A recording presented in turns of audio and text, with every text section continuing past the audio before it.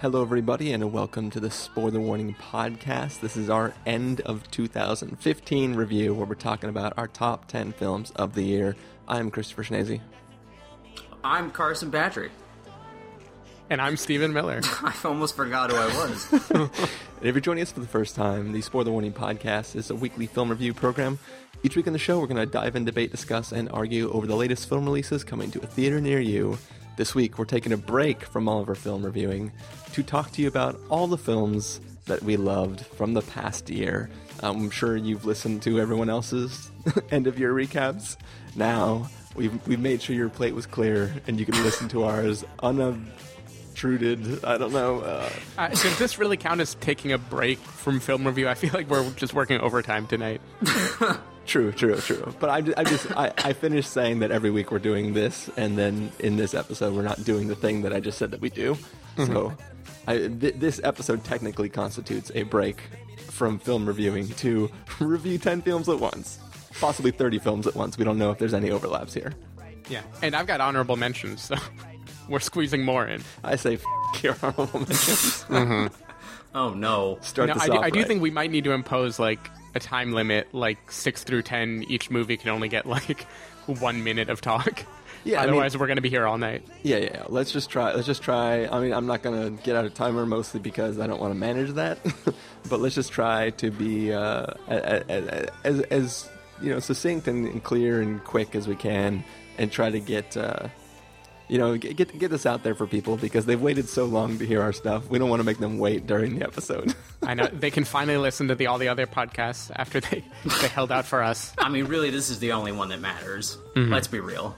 I'll keep it on 100. Yeah, well, I mean, for our listeners, this is a pretty important episode because Carson has been not with us for most of these reviews, so not saying that any of the reviews he missed will actually be on his list because they're probably all things we didn't review, but people might want to know what Carson liked, since if they're new to the podcast, they don't really know what his tastes are. So there are some things that were reviewed that interesting I was not a part of.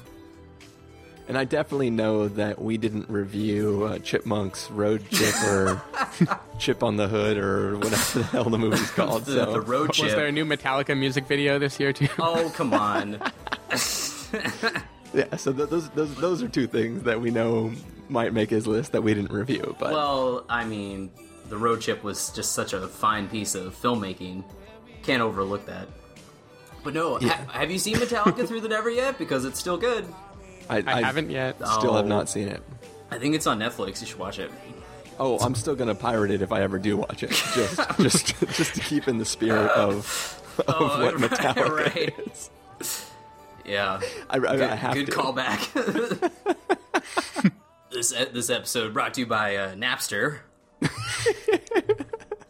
Anyway, so every time that we get together to do this review, I like to, as we start, quickly, if we can, go around and kind of talk about what our list is exactly, because though I refer to this as our top 10s of 2015, maybe it's not the top 10s. Maybe it's like personally for me, I'm just going to skip ahead so I can explain why I'm asking this question. For me, these are not the films that I think are necessarily the best that 2015 had to offer. These are the films that I liked the most. Maybe there's some overlap in films that I thought were fantastic and just like actually really, really good. But for me, the way I choose a list is not like, oh, you guys should like these because they're amazing. It's more like, hey, these are the things that spoke to me the most and that I had the most fun with or whatever. So how far up is Furious 7 on your list? Number 1.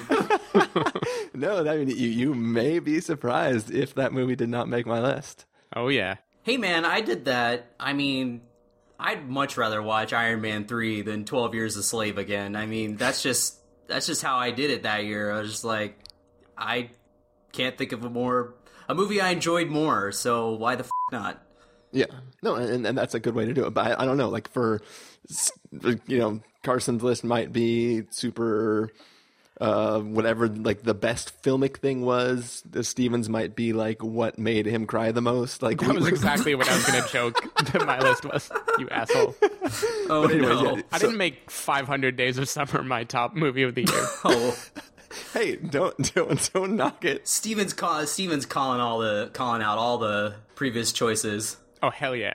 But anyways, not taking any prisoners. But no, I did vote for ones that made me cry. Okay. I actually did not vote for the filmic ones. I feel like there's very little of that because I feel like this year, most of the quote unquote filmic movies that everyone kind of jizzed over, I wasn't on board with. So sorry. All right. But it's true. I mean, I don't know. I mean, I'm sure Steven's going to have a couple, and I'm just going to have to sit here and be like, oh, yeah. Not for me. Well, not for me. So how did you make your list, Carson? Well, one, you're going to be very upset because... They're all random. Since I was gone, and since, no joke, I think that there were a lot of really, really solid movies this year. So for each slot, I paired movies. Jesus Christ. But I will not go long because there really isn't much to say other than I liked it a lot, so. All right. And Steven? Yeah, I kind of frantically made my list today. Like, time was running out in the office and I was working on something, and then I was like, oh, in 45 minutes I'm going to have to record this thing. So I took all the movies I knew I wanted to mention. I kind of jumbled them together. Last year I did this thing where I had like named awards for number 6 through 10. And I did that again just as a cop-out to fit in more movies. But yeah, I tried to veer away from the ones that were only like quote amazing or quote filmic. So I think I have like half and half. Like some of them are the ones that Carson's going to be like, oh Jesus, what a boring pick. But I think some of them are like actually personal choices that will not make many top 10 lists this year. Yeah. So I feel okay about it. Well, I mean, I did that too, because I just tried to account for any overlap. Because I just remember there was one year where there was just like, there was just a lot of the same. It was like, oh, number 1, Inception. It was just like, I don't know. To me, it just, I was just like, it just gets boring, so I don't know. But I'm not saying that like any of the movies that I chose are not worthy of being the best. I think they are, but like some movies like The Hateful Eight, which I really liked, but I mean, it's not on my top 10, but I just think that... Is that because it's a piece of shit? No, I just think that it, like, defies a list. I don't know. I'm just kidding. Hateful Eight's great. No, I know. I'm just saying that there's that in another movie that might show up on someone else's list, so I won't say. But I think they're just, like, their own unique thing, so they sort of defy, like, a list. I don't know. That sounds stupid, but whatever. Gotcha. Cool. Well, should we begin, guys?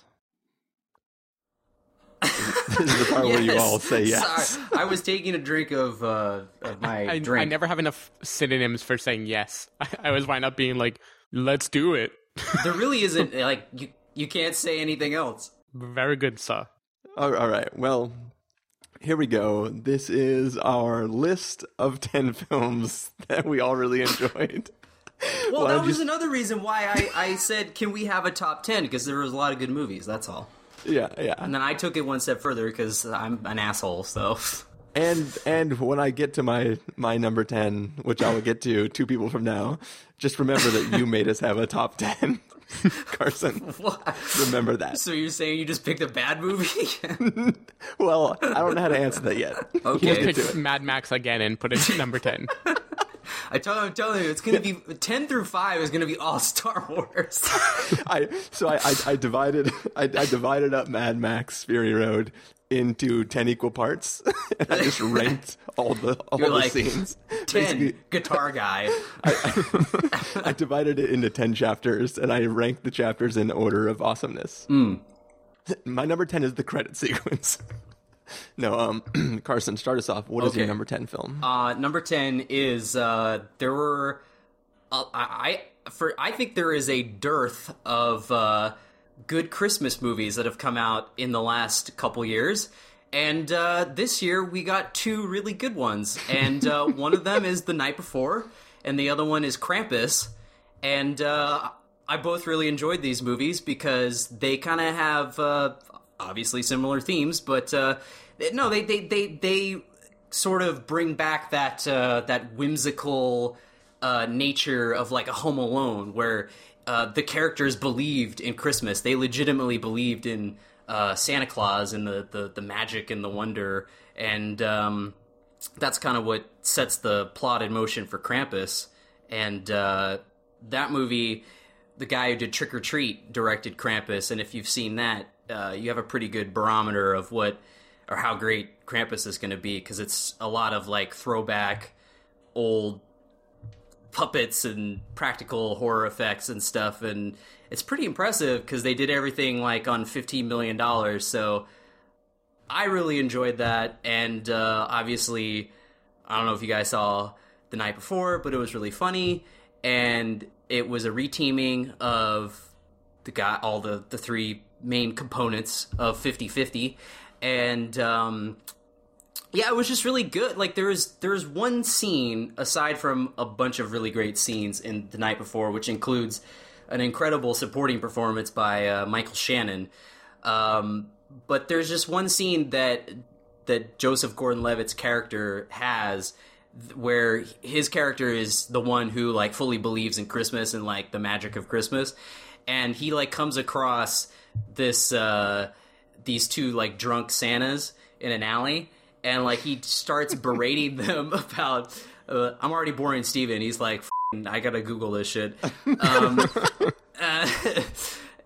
He was like, he comes across these two guys, they're drunk and dressed as Santa, and he's like, he like starts berating them about like, if you wear the outfit, Santa's outfit, that's like a badge of honor, and you're like dishonoring Santa, and like, I don't know, it's like this crazy thing that only Joseph Gordon-Levitt could pull off, but like, it was so, like, I believed that Christmas was real and Santa was real. Like, I got teary-eyed.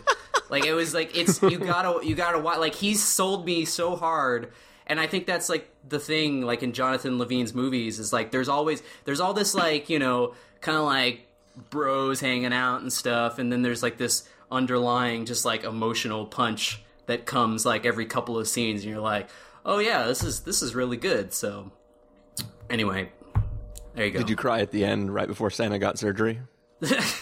No. Spoilers. Whoa. All right. Anyway, so Steven, I assume that you and I, Steven, did not see this film. No, I did not see it. These films. Oh, I thought you saw The Night Before. I was going to see The Night Before, and it was the night before something else I didn't have time to see. Oh, no.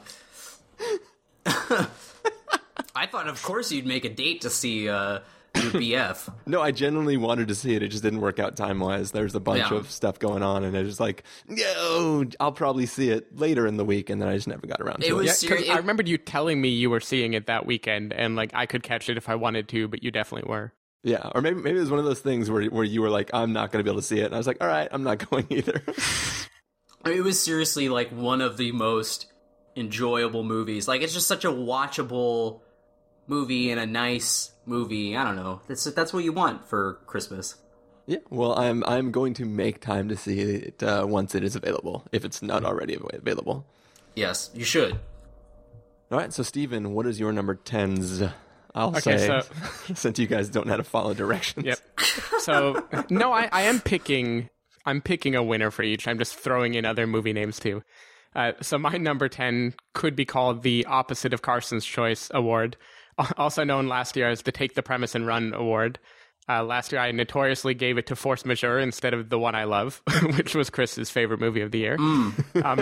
And this was just an award for a movie that like took a very simple premise. It's usually like a very stripped down movie, not too many characters, and just really runs with it and did something special. So runners up this year were Queen of Earth, which I really liked and Chris did not like so much. I think Carson dug that one. Queen of Earth, I just have this feeling that if I watch it a second time, I'll think it's like super pretentious. Like, I feel like it was an experience to have one time, but maybe one I don't stand by totally. And 45 Years, which Carson made fun of. I did quite like this movie. It was a very stripped down one, but like a nice chilly look at the twilight years of a relationship. But speaking of twilight years, the one I'm choosing had a character from Twilight in it, and that is called The Clouds of Sils Maria, starring Juliette Binoche and Kristen Stewart. And no, go ahead. I just thought of something funny. That's all. Anyway, Okay, so like this is probably the most Steven choice on the list because it is a kind of like artsy fartsy movie where they talk about art and literature and movies and the meaning of being alive. But it really had that feeling of like those before movies where there's just like perfect conversations between two really fleshed out characters. I mean, Juliette Binoche is great as always, but Kristen Stewart kind of blew me away in this movie at how well she portrayed this kind of younger character who's challenging the like preconceived, super pretentious feelings of the older French actress. It just like it had a lot of moments that really made me laugh. The dialogue just felt very true. It was also just really well made, kind of like Force Majeure. It had these cool like big landscape scenes, this kind of bombarding soundtrack. I don't know. It was just a very interesting, unique movie, and I really liked watching it. Do you want Clouds of Sils Maria on DVD? Because I have a copy. Yeah, I don't think I have a DVD player anymore, but I own it on iTunes now. Oh, okay. No, because I as a joke, well, not as a joke, but because I sent Chris a copy of Area 51 for Christmas, because I was like, the only person who would enjoy this movie, I know who he is, and Sarah got a copy because she gets all the movies that her boss doesn't want, so she left with Area 51, Clouds of Sils Maria, and Men, Women, and Children on Blu-ray. So they've been sitting in her car. I was like, I bet you Steven would like Clouds of Sils Maria, like as like just saying. And I was like, I should send that to him. And I forgot. You know, I really did. I actually feel like Chris would like it too, because Chris likes a good like conversation movie. Yeah. And I feel like this was a really good conversation movie. And you can send it to me if you want, Carson, because Steven's already told me to watch this when we were sitting in an Uber together the other night. So, okay. It's on my list. I didn't really care for Clouds of Sils Maria. I thought Kristen Stewart was really good in it. I thought Juliette Binoche was really good. And I liked when they were kind of having their back and forth together. But I don't know. Just it was okay. I didn't hate it. I just thought it was kind of. I'm really looking forward to the next one that guy is doing with Kristen Stewart. It's called Personal Shopper, and it's apparently a horror movie set in the fashion underworld. That sounds more up my alley. So. Who knows? Yeah, I mean, apparently this guy, what is he, Olivier Assayas or Alexander Assayas? Yeah. Like, apparently he's actually a pretty established big deal. I don't know anything he's done before, but I quite like this movie. I've only seen Clouds of Sils Maria, and yeah. And I did really like Queen of Earth, though. I like Alex Ross Perry. I like his style. I think it's really cool, and I did not like... See, I envy... Steven, because he likes these movies, and I was sitting watching 45 Years yesterday in the theater, just hating my life so much. Like, I would have rather have watched The Road Trip again, and that was a horrible movie. Like, I don't know, like, these really, like, just straightforward dramas, and this, like, old rich people bitching about stuff that they don't have any problems, so they just invented problems, and she's just like, oh, I'm jealous of something that happened, and I'm just like, oh, get over it. So I think that movie for me was made by the final scene, which was like, did a pretty good job of turning my emotions. I should say all of these were actually airplane movies, except for Queen of Earth. So, like, I do think when I'm on an airplane, I have headphones on, and I'm a little more attentive, and I'm more, like, maybe appreciative of details that in a theater I wouldn't be caring about so much. I don't know. I think I put on a different hat in an airplane than I do in real life. These are movies that I just can't get behind. It's not like they're not well made. It's just that I can't. It's just not for me. That's all. Well, speaking of movies that Carson can't get behind and aren't for him. Oh, no. I have a number 10. And like I said, this is definitely, I would never argue with anybody that this is a greatly made film. Wait. I think I know what it is. I think I know what it is. I predicted it already. All right. Well, why don't you go ahead and guess it, Carson? I think it's going to be Project Almanac. No, it's not Project Almanac. Oh, okay. Similar time, But I think. it does involve time travel. Is it time lapse? And it does start with a P. And it also relates to the before movies in a way. This is Predestination. Oh, I was like, wait a minute. This is the film that went straight to VOD in the United States, as far as I can tell. Very much so. Came out the first or the second week of January of last year. It came out the first week of January. It came out this same weekend last year. Well, anyways, this is a film that I love simply for the premise and the idea and what it's going for. And maybe it's a cheat because it's based off like a book or a short story or a novella or whatever the hell it's based off. Something like that, yeah. It's something that was like widely liked by the people who have actually heard of and read the thing. And I had not read it, but I watched the film, and even though the production value is not super great, even though the acting... maybe the acting's fine, but the context for which it's being acted makes the acting seem less good than it may be. Basically, this is a bonkers-ass movie, but it is an amazing philosophical time travel scenario that they've come up with for the story. And that credit belongs like 1,000,000% to the original writer of the original story. But it's just, if you are like me and you love time travel films, and you love time travel films that do more than just start in a time travel scenario and then make whatever movie you want, but set in a world where a time machine exists, this film is purely about the mechanics of time travel and how that works. And, this isn't like the super genius version like Primer, but it's one idea of... just say that it's interesting. I can't really say a lot without giving stuff away, but it's a film that when I watched, I was so happy that I had actually seen it. I watched the trailer for it, and I was like, this seems like the type of trailer that I would send to Carson, and he would laugh me to death, and then I would watch it, and he would refuse to watch it. But when I was done with it, I was like, I was so glad I gave this movie a chance because it's awesome, and that's Predestination. It is. I'll tell you this. I would rather watch 100 Predestinations over Project Almanac. A Project Almanac any day. Is it just because of Imagine Dragons? No. But I mean, I will give Predestination credit for being a hot load of f***ery because it is nuts. Like, it's just like baffling. An hour of the movie is just Ethan Hawke talking to easy. It's just easy, yeah, exactly.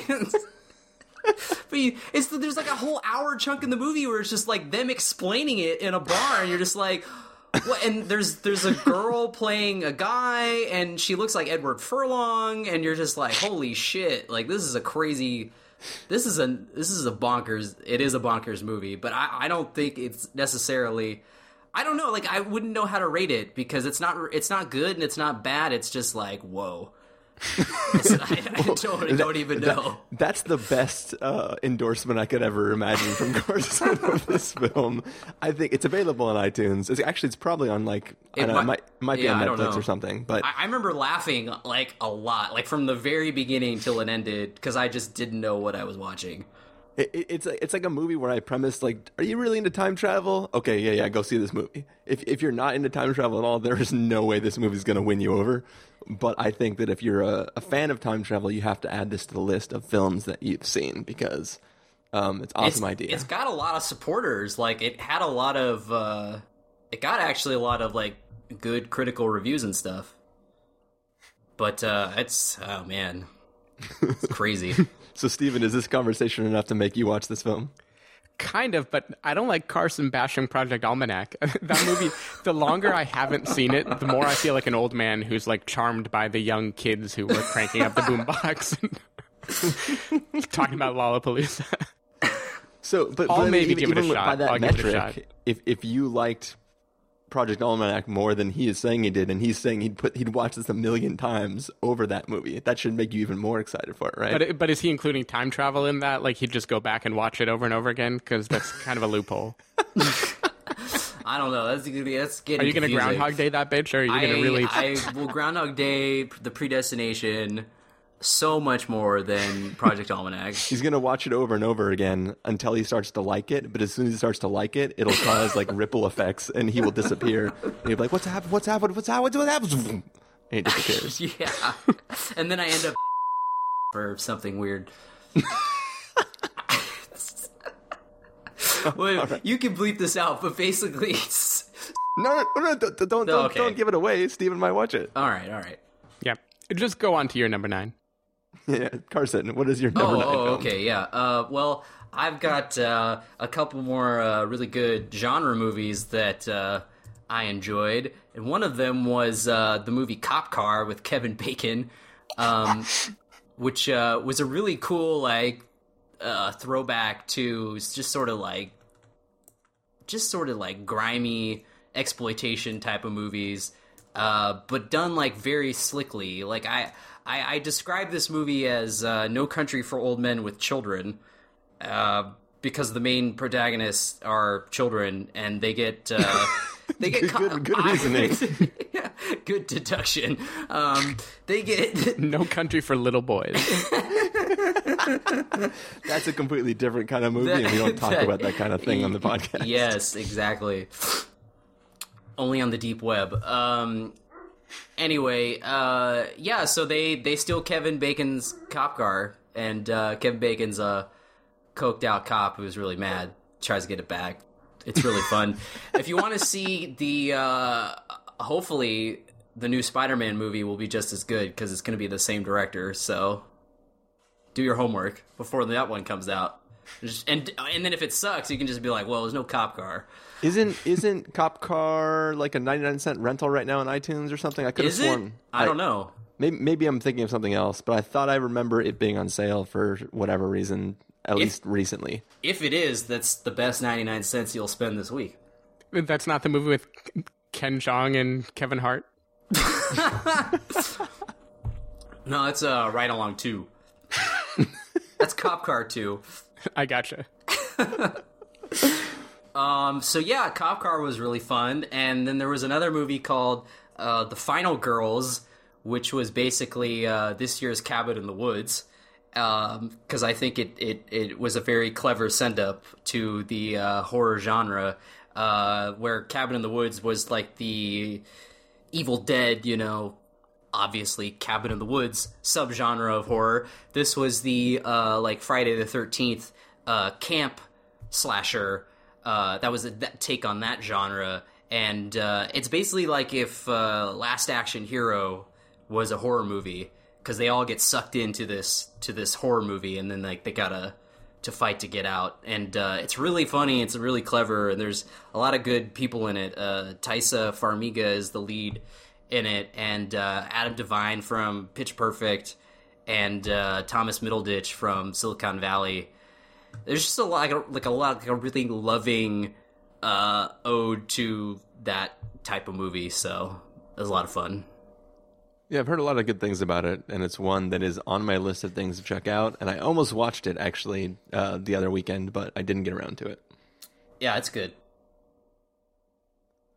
So, I'm done. Any thoughts on those films, Steven? Steven's like... No, I'm interested in seeing both of them. I heard. Are you still arranging the rest of your list? He's a little bit. It. Yeah, I heard. I didn't hear anything about Cop Car actually. I heard a little bit of good stuff about The Final Girls. I was kind of hoping to check that out, but no, I'm interested. Curious. I mean, they're both really good examples of like low budget horror, because they just really utilize it well. Yeah, especially Cop Car. Like it looks like they spent it looks like a cop car. Yeah, it looks like a real cop car. I mean, if I didn't know better, I would say they used a practical cop car in that movie. Yeah, if they didn't, it would look pretty real. Kevin Bacon was actually Kevin Bacon. No, it looked like it cost a lot more than it probably did. So. Cool. Well, if you're done figuring out what your number 9 is, Steven, would you like to let us know what it is? I'm still debating, but I think I can commit to one. Okay, so number 9 is the Whiplash Award, which... Oh, I hope it's Insurgent. This was the award last year that I gave to like just the packed energetic, kind of frenetic movie that just kind of blew you away from beginning to end. And so last year I gave it to Startup. This year it almost became the Jack O'Connell Award because I came very close to giving it to 71, which is a movie with Jack O'Connell in it about the Irish Troubles. Really cool movie. I also almost gave it to Tangerine, which I'm kind of wondering if Carson is going to mention this movie somewhere. Spoilers, no. Okay. So Carson didn't go with the critical acclaim. Sorry, buzz. Tangerine. I mean, yeah. So that was another movie that was like kind of like Spring Breakers. It was just a very frenetic movie that was abrasive, but over the course of the movie, I became pretty like won over to its whole style. It was abrasive for sure. Was that the movie about the Fanta girl? It's the movie about Oh, about two transgendered prostitutes in LA. we're getting all the transphobic comments right now on iTunes. They're rolling in. Oh yeah. My joke was because I- Tangerine is an orange No, I get it. flavored I get your soda. joke. I know. I'm just saying. Oh. Even if you Anyway. say like, even if because like that's the shitty thing is that like I can't be like I didn't like Tangerine, and then they just assume that like, well, you don't like transgendered people. It's like no, that's because that's not the reason why. It's because it just didn't look good, and also like it just what did it have to offer other than like nothing we've really seen before? I don't know. No, I can buy it. It's the uniqueness that kind of blew me away. And what was interesting is the first 20 minutes of that movie, I hated it. I couldn't believe this movie got so much buzz. I couldn't believe like they were following these characters around and it didn't look very good and the acting was pretty lame. And then like something just really picked up where I found myself laughing a lot. I was invested in the characters. The car wash scene I really loved in that movie. But anyway, none of these are the movies I actually picked for my Whiplash Award. The movie I picked is not a low-budget, unheard-of movie. It's the movie I almost didn't want to put in this list at all, and that's The Revenant by Iñárritu. So I found myself making this list, doing this tug-of-war between, like, do I champion the small, low-budget movie, or do I just embrace the big spectacle for what it is? So I think Iñárritu is a bit pretentious. I think he overreaches a little with this movie, and I think the script could probably be like written in 3 bullet points. But I think it's an awesome clusterfuck. It's just a spectacular, overreaching movie that really, it immerses you. All of the kind of the cinematography that could feel gimmicky, that could feel like a holdover from Birdman, just really pulls you into this movie. You feel like you're there. In the snow, you're freezing with Leo DiCaprio, you're getting attacked by a bear.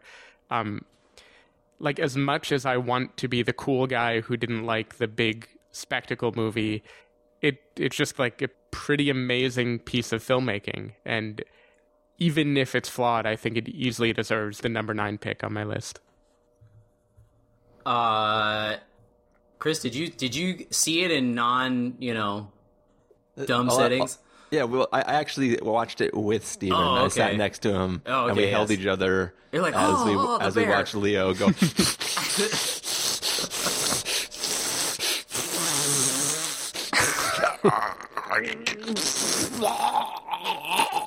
So you're saying you loved it? Yeah, that was the noise Chris made while he was sitting next to me. He was jerking off the whole time. It's so good, I've gone my entire life since I saw the movie Titanic wanting a snuff film starring Leonardo DiCaprio, and I finally have it. So of course I love that movie. Whoa. No, I Harsh. did not like The Revenant. But it was so good. Apparently, I'm going to have to justify why I didn't love The Revenant a little bit later in this episode, and that will make more sense when we get to that moment in time. I will just say I'm glad Steven mentioned 71 because that was an underrated movie. I thought it was phenomenal.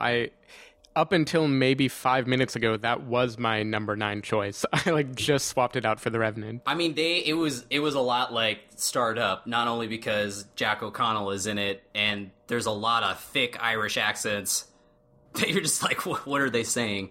But And coincidentally, 71 is exactly how many minutes it took for me to start checking my watch during Revenant. oh, jeez. Just kidding. I kid. I thought The Revenant. I mean, I've already alluded to the fact that I really enjoyed it, and Tom Hardy for the president of acting. No, I actually, when we were walking home from The Revenant, I actually was talking with Steven, and he can back me up because he's here. I'm talking as if Steven isn't on the podcast with us right now. But I made Was he talking? I made the statement that like everybody is talking about how great Leonardo DiCaprio is in the film, but I thought that Tom Hardy actually did the better acting in it. Yeah. Like Leo's performance is a better physical acting job, but I thought that Tom Hardy was fantastic in the film. And if I had to award one of them some sort of award for acting, it would go to Tom Hardy. Yeah. I just want a ringtone or an audio clip of him just going like, well, if he wasn't such a girly little bitch. I was hoping he was going to ask the Revenant to blink so that he could just put it out of his misery. He's like, I think Tom Hardy is just becoming very good at starring in movies where the plot could be written in like 2 sentences. Yeah. Which is about how much his character can read. Yeah. Well, when he buried Leo, he was like, you mustn't be afraid to dream a little bigger, darling. That was my... Can't do it unless it's the actual line. As he shot a big gun. Yeah. Yeah. All the thing to do would be to finish him off quick. I mean, hard. We buried him right. He's doing the same voice that the guy was doing in Men in Black when he was wearing the Edgar suit. Water. I need water. Sugar. More. Maybe that was his inspiration, like how The Count was his inspiration for Child 44. Not a movie I expect to show up on this list. And my number 9 is Child 44. Just kidding. It is.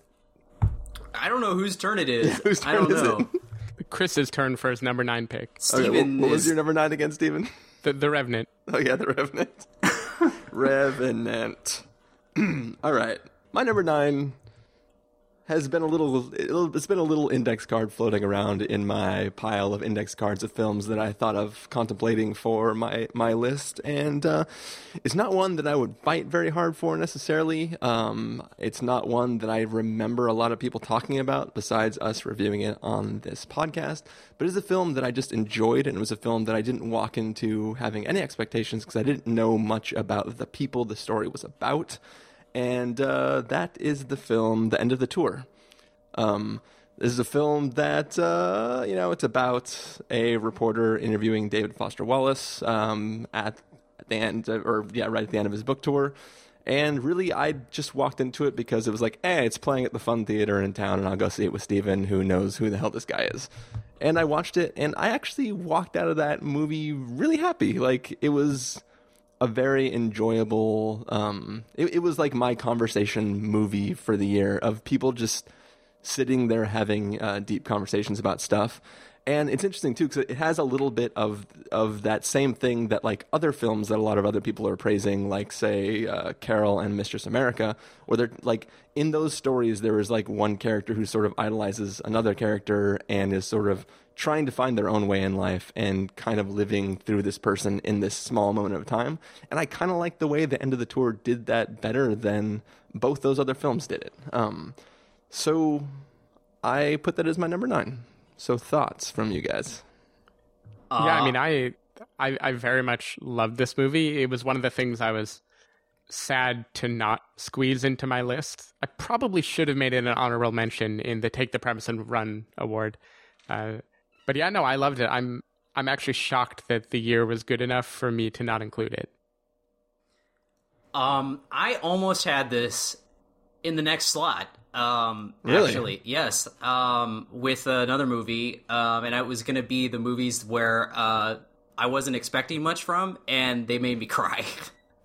Yay! Carson has a heart. Because if you don't cry at the end of the tour, from Jason Segel's performance, then you're not a real person. So, I had no idea. I knew nothing really about David Foster Wallace, and I came out feeling like I now like knew him after the movie. You know, like that's the best compliment I think you could give a movie where you don't know anything about the subject matter, and then you came out feeling like you knew, a good chunk of him. And, they did that movie right, where it wasn't like a cradle to the grave biopic. Like, it was just that chunk in time of his life and, that tour. And the acting is just so good in that movie. Like, it feels like, that movie feels the most like a before movie, a Richard Linklater movie, because it's just so natural, the acting and the dialogue and everything. Yeah. And, there were times where I legit, because I Googled, obviously, what the real David Foster Wallace looked like. And I mean, there were times where Jason Segel looked more like him than the real guy. I feel like there were times where it was just like, I didn't even seem like it was him. Yeah, no, I totally agree. And I don't know, Carson, did you listen to the episode we did about it? I think so. Yeah, I can't remember.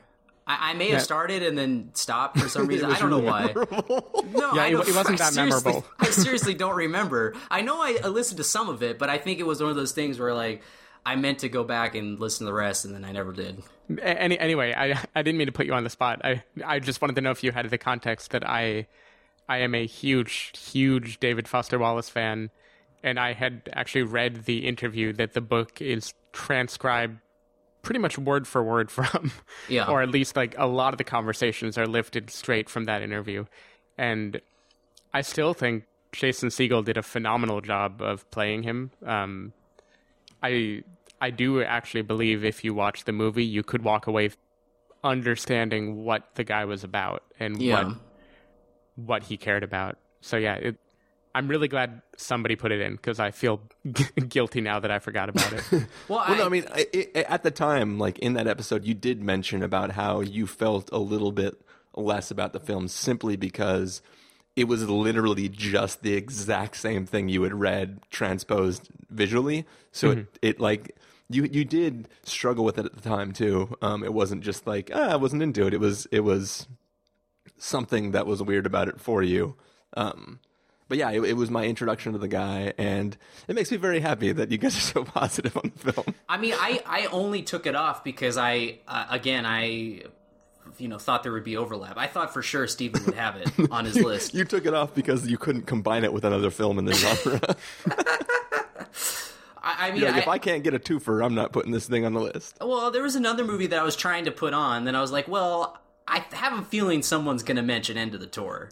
So I took it off. But I mean, it's a near perfect movie, I think. Like, it's so, like, James Ponsoldt, the director, is like, it's only his third movie, and it's just, I don't know, he's just really, really good. So he's batting like a perfect average right now for me.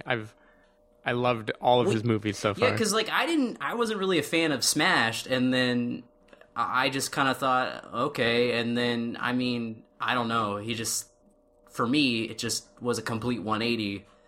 After that, I was like, man, I shouldn't have doubted the guy. And I wasn't into Smashed either. Yeah. But anyway, So you didn't put this in your number 8 slot, Carson, but what did you put there? Or what multiple films did you put in your number 8 slot? I changed it up because it was going to be like movies like I said, wasn't expecting much from, but really enjoyed.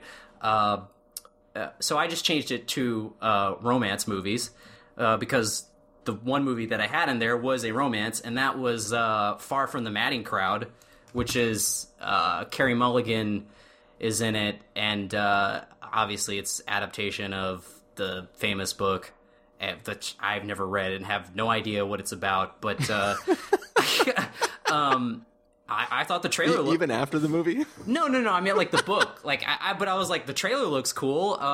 And Thomas Vinterberg, who directed the film, like, is known for doing, like, these really hardcore, like Lars von Trier type of, like, depressing shit. I was like, well, that's probably going to be pretty good. And surprisingly, it was, like, the, like, nicest movie I think he's probably ever done. Like, it's it had a really like kind of like dark undercurrent to it, but it was one of those movies where like it was completely conventional, but like everything about it was so well done.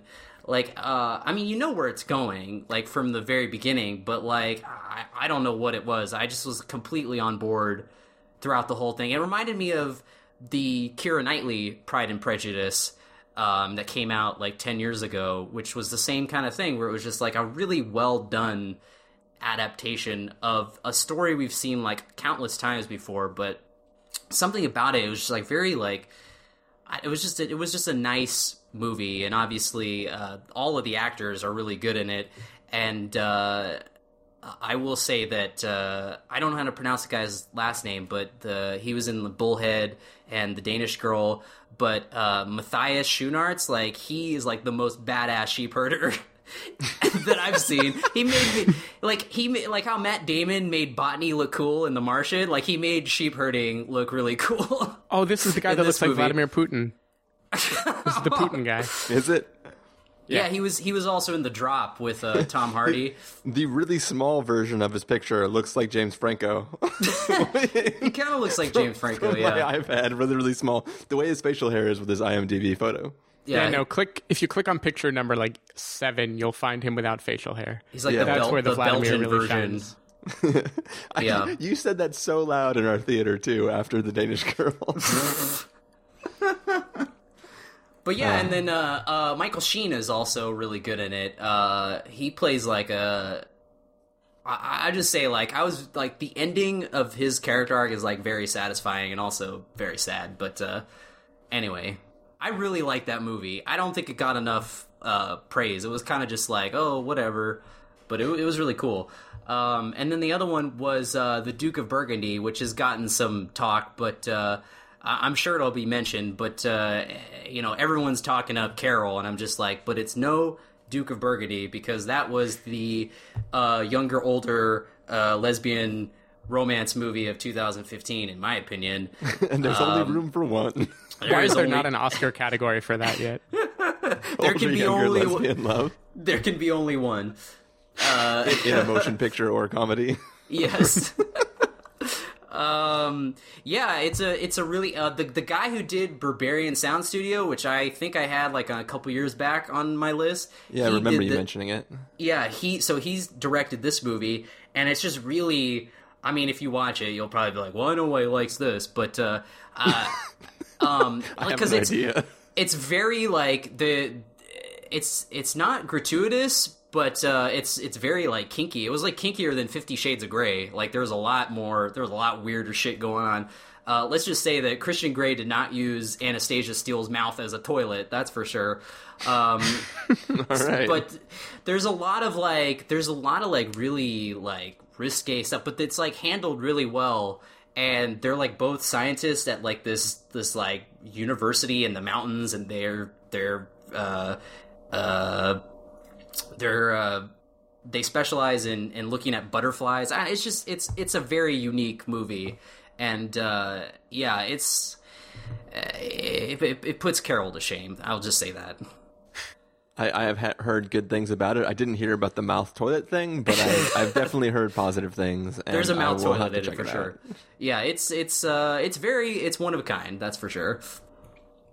Yeah, I also, particularly Duke of Burgundy, I was actually really planning on checking it out. I get it, Duke of Burgundy. just barely missed the cut. And Far from the Madding Crowd, yeah, like the... Sorry, Sorry, Slow Steven. This is the dumbest joke. But it's funny. The Dukey of Burgundy. His mouth is a toilet, and it was the Duke of Burgundy. But that's like I feel like if you took a Duke in her mouth. when you describe it, it sounds so ridiculous, but it's handled really well. I don't know how he did it. So anyway. We interrupted him. I heard good things. Far from the Madding Crowd, I was also kind of sad to not check out. Like I didn't hear amazing things, but I remember Carson being really sold on it. Yeah, I mean both seem like good picks, good movies. Should I jump to my number 8? I feel like extrapolating this is going to be a 4-hour episode. Yes. Number 8, Steven. Okay, so my number 8 is the Dallas Buyers Club Award. That's what I named last year for like the traditionally told movie that didn't do anything particularly new, but did what it did normally very, very well. So my runner-up, I think this should also be known as the Sorry Carson Award. Free held. Yeah. So my runner-up... Dude, I didn't even see that. It was in theaters for like a week. Like, no one cared for it. Sorry. My runner-up was Brooklyn, which Chris and I saw together last week. And I thought for a movie that really didn't look like much at all from the trailer, it wound up being a phenomenally well-done, very simple love story. I think if it hadn't faltered pretty heavily in the third act, it would have beat out my number one choice, which I know Carson hated because he mentioned it last week, which is Love and Mercy. How can you pick Love and Mercy over Brooklyn? I know. Anyway. This was an airplane movie. That's part of it. So, okay, Love and Mercy, that probably benefited the most from the airplane effect, where you're in a bad mood, a bad situation, and you just want to feel something good. Are you saying you have altitude sickness? You just want to walk out of the plane. And okay, so my good vibrations from watching this movie came down to almost only two things: Paul Dano's performance and the Beach Boys soundtrack. I mean, people emphasize the John Cusack stuff as being awkward or terrible, and like, I disagree. I actually thought it counterbalanced the meat of the movie pretty well. It definitely was like a hammier, much more superficial counterpoint. Like, I get if that part of the movie turns you off, but I think the heart of the movie is about music and soul, and just like the power of music and the kind of beautiful mind feeling of what can a person create when they're tapping really deeply into themselves. And like, as someone who quite likes the Beach Boys but never actually knew the story of Brian Wilson or how Pet Sounds got made, I just found it like phenomenally fun to watch. I loved the music in the movie, loved Paul Dano's performance, even like Elizabeth Banks and John Cusack. That part in the context of the older stuff really worked for me, actually. So I don't know. For me, it was the most feel-good movie experience I had this year. And even if it happened sleep-deprived on a flight to London, I got to give it props. I really liked it. I actually think Chris would really like it too. Carson hated it. Whatever. I mean, I said it was bad, and it is. I didn't like it. I said it was bad, and I was not lying. I mean, I just think there are a lot better music biopics. I wholeheartedly agree, though, that Paul Dano is the best thing in the movie. And the scenes where he's in the recording studio making, those songs, I wish the whole movie was like that. Like, cause that is the movie for me. Like, that is what sticks with me. Yeah, but I mean, there was just all this other stuff where it's going through the usual motions of that kind of movie, and I just wanted to see him, doing his thing in the recording studio. Love and Mercy is also the prequel to Prisoners, right? Right.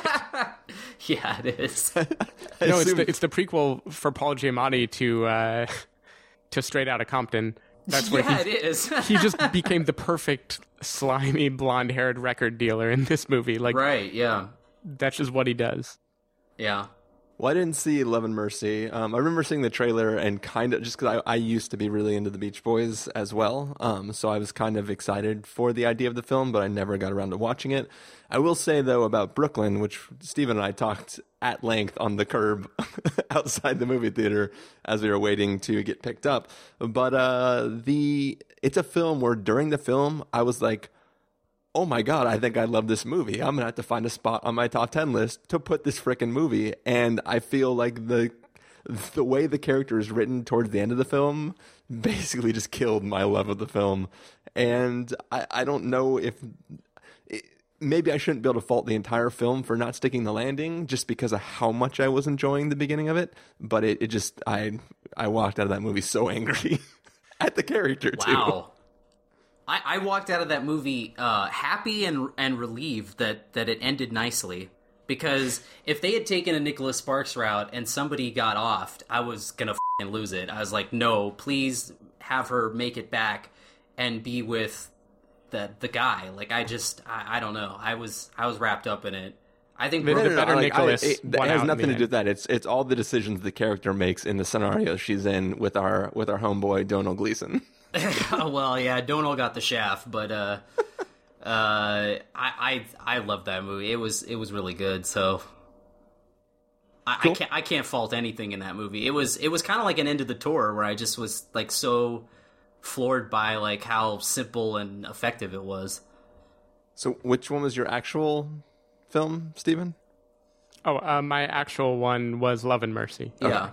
he went with But the this dad. was another he went with toss-up. He went with the dad rock choice. Oh, yeah. I just had to make sure because I know you threw out like 15 movies, so I'm trying to write these down so I have them in my head. All right, so my number 8. Yeah. Luckily, I can try to save some time because there's not a lot of stuff I can say about this film other than my number 8 is Victoria, which is a film that has a gimmick to it. But unlike other films that try to use similar gimmicks, the gimmick disappears during the course of the film, and what you watch feels like the most honest performances you have seen because they kind of just are. There's no cutting. There's no like redoing it. It's like this is it. What you are watching is the way it happened, and there's no tricky camera moves. There's not flying out in and out of windows. It's just a film presenting a situation to you that you watch through to completion. And I was just really impressed with what this film did and the way that the characters felt like real people doing real things, and it didn't feel like a silly excuse for not turning a camera off. So Victoria, number 8. Go see it. Don't look up the freaking description for the damn movie because it's a spoiler. Oh man, this is going to be a 4-hour episode because Victoria was awful. Next. If I had to do a top 5 worst, it would definitely be top 3. Like that was one of the worst experiences I've ever. Like I had like my eyes hurt watching that movie because It's because you sit in the second row. no, Carson. it was because the shaky cam was so atrocious. It was like it was killing me. You know, the further you sit back, the less shaky that's going to look to you. Well, if the movie had actually been good, then it probably wouldn't have mattered. But This movie is better than The Revenant. no, although I did think when it was over that it could potentially be Chris's number 1 movie. Like I thought it'd be higher than number 8, to be honest. Really? Yeah. I just because like I don't know. It seemed like it would be higher. I don't know. Well, at least that means I'm not crazy for having it number 8. It just means that Carson Or it just hates means the shit out of Carson this knows movie. the type of craziness you have. Yeah. But I just for all the reasons you loved it, I didn't love it because I felt like the gimmick in the movie was the only thing it had going for. Because everything else in it wasn't very interesting. Like, So everybody copy and paste this into our review of The Revenant if we ever record that. no, but I mean, like, The Revenant actually had like good cinematography and like actually good performances, and like in Victoria, you were just like, I hate all of these people because they were just dumb. Like, why would she go along with that whole plan? Like, it just and to say that, but to say that this movie has spoilers in it, I'm not going to say what it is, like what happens, but I just feel like the progress of the movie is very predictable, and even if you didn't know what was going to happen, it's easy to know where it's going to go because there's only so many places where it could go because they were limited to a certain amount of things, and it becomes... Yeah, but it could go like irreversible or something. Like yeah, but like, there's definitely a sense of dread that hangs over the film, and once you're done, you know, like it could be a million things, and the longer the film goes, the less and less things it could be. And I don't know. It was an an arduous experience. And Steven still hasn't watched it yet, right? No, Even though it's available on VOD. I almost watched it yesterday for you, but I didn't do it. You gotta settle it, man. I mean, I'll give it a shot. I don't know. There was just, yeah. I mean, it wasn't like Birdman where it had, there was obviously a gimmick to that, but there was everything else about that movie. It was interesting, and there was like top-notch stuff. And like in Victoria, it was just like, well, we have this idea to do a 2.5-hour one-take movie, and that's it. Like, that's all it felt like to me.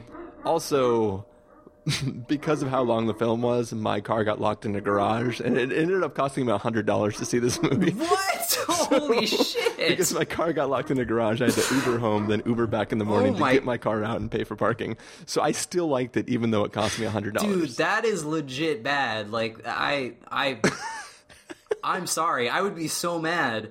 Like, I was even like, I know we're going long, but like when I saw this movie, we're the only two people in the theater, and I'm not kidding. 10 minutes left in the movie, the projector just died. Like, not even like it just cut to black. It literally, like, it was like a deflating fart. It was just like I heard the projector fart and die. Like, that's how sad it was. And like, my girlfriend was just like, I think that's just how it ends. And I'm like, no, I saw like the subtitles fading. Like, that was the projector had enough of this shit. And the lady came in, she was like, oh my god, I'm so sorry, like, this is a $70,000 piece of equipment, like, I don't know what happened. And I was like, don't worry about us, like, we needed a break from this. Like, I want to see the last 10 minutes, because I don't want to make it this far and be like, oh, fuck, like, because I don't want to come back to this, but yeah. Alright, well, why don't you let us know what your number 7 is? So at least I got that out of it. It was a funny story. All right, quickly. Number 7, I called this one The Youth, because they're two, like... Because it's the movie The Youth. Yeah, it was The Youth by Paolo Sorrentino. It was not Youth. No, that is not on this list. But because it's about, it's like two coming-of-age stories, but from two very different sides of life. One was the movie Dope, which I thought was, like, a really fun movie, that was in the spirit of like some of these old 90s urban films like Friday and Juice. And then on the complete opposite side is a movie that I think Steven liked it, but Chris not so much. But I really love this movie. It was Mistress America. I think Noah Baumbach had two really great... I did like the movie. I didn't like the beginning of the movie. Once it goes crazy, I fell in love with the movie. Okay, I couldn't remember those, so I'm sorry. I thought he had two really good movies this year, but Mistress America was just... dude, that whole ending sequence was... that was just like the funniest shit. Yeah, it was amazing. That whole scene where they're in the house, I mean... I don't know. Greta Gerwig is a star, so I really like that movie, and it had a really good score too. So there you go. Yeah, no, I really loved that movie, though I do think While We're Young is maybe the more deserving candidate. But both movies, Noah Baumbach had a great year this year. I dug both of them quite a bit. Yeah, I like both. That's what you're remembering as While We're Young is the movie I did not like. Oh, okay, yeah. Now that you say it, I remember now. Okay. Yes, which concludes my thoughts on his picks. So, Steven, number 7. Okay, from here on out, I'm done apologizing to people. Like, the rest of these movies I'm not embarrassed for. And this time I did what I never do, which is I actually shuffled documentary into my normal top 10 picks. Usually, like, I don't know how to deal with it, because a movie about genocide, how can I stack that up against, like, a love movie with an AI and Joaquin Phoenix? But this time I decided to try. So my runner-up is Cartel Land, which everybody is talking about making a murder, and maybe that movie is excellent, but to me, Cartel Land is just proof of what crazy things a documentary filmmaker can do. I mean, that movie is just, the camera gets behind the actual cartel in Mexico. It gets behind vigilante groups who are fighting the cartel in Mexico. It watches as they, mild spoiler, maybe become indistinguishable from the cartel as they fight them. Just a mind-blowing movie. But the real winner of what I called the Act of Killing Award is very predictably The Look of Silence, which is Joshua Oppenheimer's follow-up to The Act of Killing. There's not even much to say about it. Like, everything I loved about The Act of Killing, I love here. It really shows you what does evil look like and how does evil justify itself. Like, crazy, crazy documentary experience. Would urge everyone to check it out. Yeah, I liked Look of Silence a lot. I mean, I also liked Act of Killing. So, I mean, they're both one of a kind documentary I didn't see Cartel Land, though, but I heard it's good. Obviously. Yeah, that one was nuts. You've sold me on Cartel Land. I'm definitely going to check that one out. I still have not seen or Act of Killing. So obviously Look of Silence. I have not get around to either. I think in content, in the kind of mind-blowing, 120 character description, I think Cartel Land is a crazier movie. The Look of Silence was just like, in addition to being very powerful and very interesting, it was also just like really well made. I thought there were very like artful directions Joshua Oppenheimer took with it. I think he's very like caring, and given that he's basically interviewing Hitler, he's weirdly forgiving. And I don't know, I really liked that. I think it showed a lot of restraint for a subject matter that you could just crank to 11 if you ever wanted to get on the like Michael Moore type of criticizing and finger pointing. Like, he really takes it to an interesting place. Yeah. Cool. Well, it's not The Look of Silence, but it is a story about a bunch of people keeping silent about something and other people trying to figure out what that thing is. In my awesome my awesome transition, my number 7 film is Spotlight. We are duly appointed federal Martians. Cottage industry. So yeah, Spotlight is a film. Like, Spotlight is the, like, you can almost, I should almost, just for the idea of what I'm going for, I should almost have it at like 5.5 on my list, because it's just a well executed film. Like, it's not the best film that's been out this year. It's the most perfectly contained, standard, great storytelling piece of isolated filmmaking that I think came out. It doesn't have as high a highs as other films. It definitely doesn't fall to the lows of other films. It's just a solid freaking movie. And I remember watching it and just being like, they could have done really cheesy things or like heavy-handed things with the story in this film. I mean, you can listen to our review for full thoughts on it, but like, basically I just thought it was an incredibly solid piece of filmmaking and a great telling of a story that is unfortunately not so great. So, Spotlight, number 7. Yeah, Spotlight was really good. It's for all the reasons you've said. I think that it's a movie that doesn't go for big. It goes for very understated performance. Like, there's no like moment where someone's like trying to get in the Oscar reel.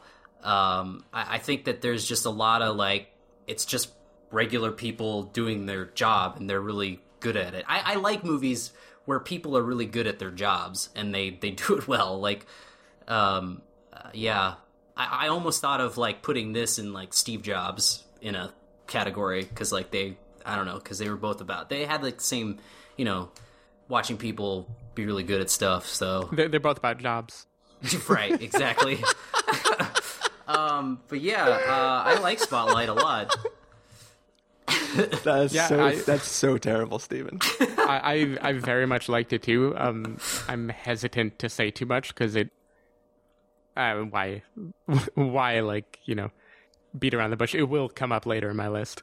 But yeah, everything you said. It's a great movie about just people keeping their head down. I think the characters and the actors, they're both really just like focusing on doing their part as well as possible, not being showy, not being too grandstanding or too idealistic, just really like keeping their head down and working. And yeah, I really liked it, and I will talk about it more soon. Yeah, cool. Liev Schreiber was the ultimate understated boss. Like, he was pretty awesome. Yeah. Well, speaking of awesome things, Carson, would you like to let us know what your number 6 film is? Oh, do I ever? It's 2 really great westerns that weren't The Hateful Eight or The Revenant, but one did star Kurt Russell, and that was Bone Tomahawk, which probably has the most badass title of a movie in 2015. But that was also the alternate title for Spotlight. Oh, whoa. Oh, boy. Going dark. Schnese runner going dark. He just scorched it, man. Scorch trials over here. The scourge. You won't be able to handle the scourge. The scourge. Like, Littlefinger can't hide that accent.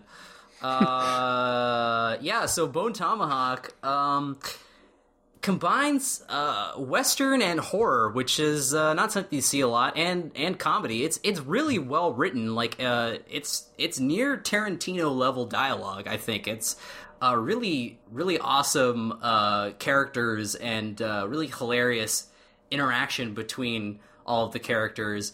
And the basic premise is that Patrick Wilson is in it, and he plays a sheriff, and then his wife gets kidnapped by a bunch of cannibals, and Kurt Russell is the sheriff in town, and he rounds up a bunch of people to go find her, and it's really good.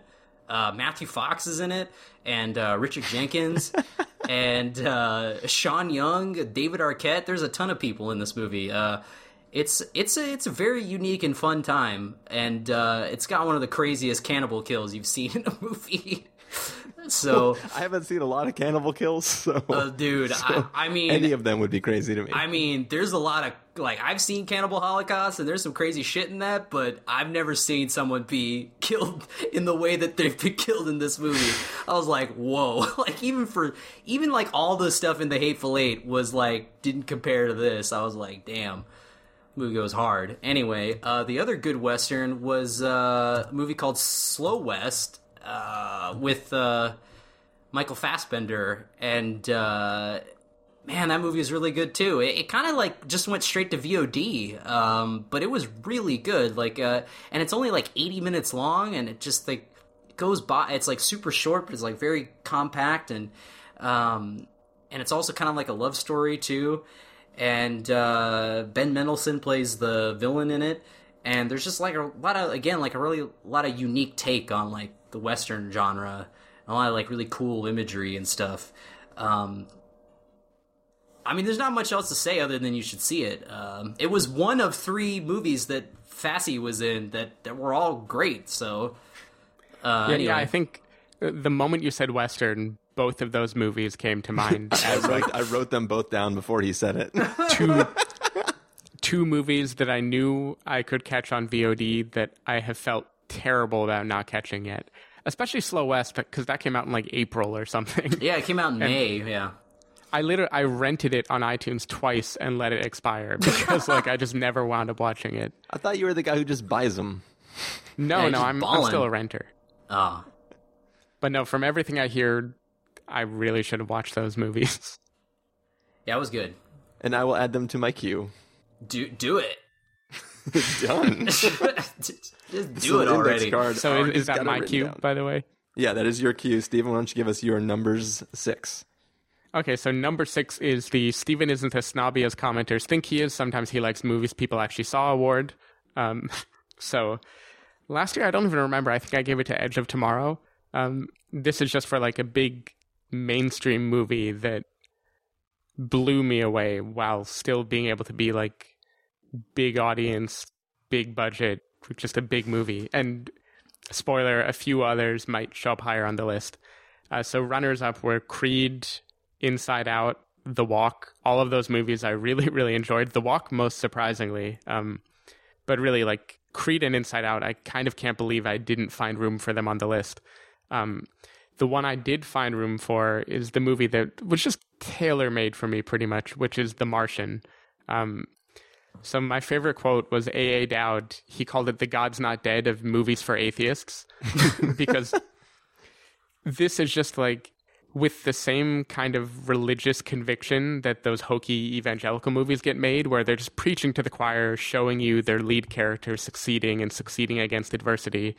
This movie does that for like science and the human spirit. It's just like it's an unabashed joyride and an ode to the fun and the brilliance of problem solving.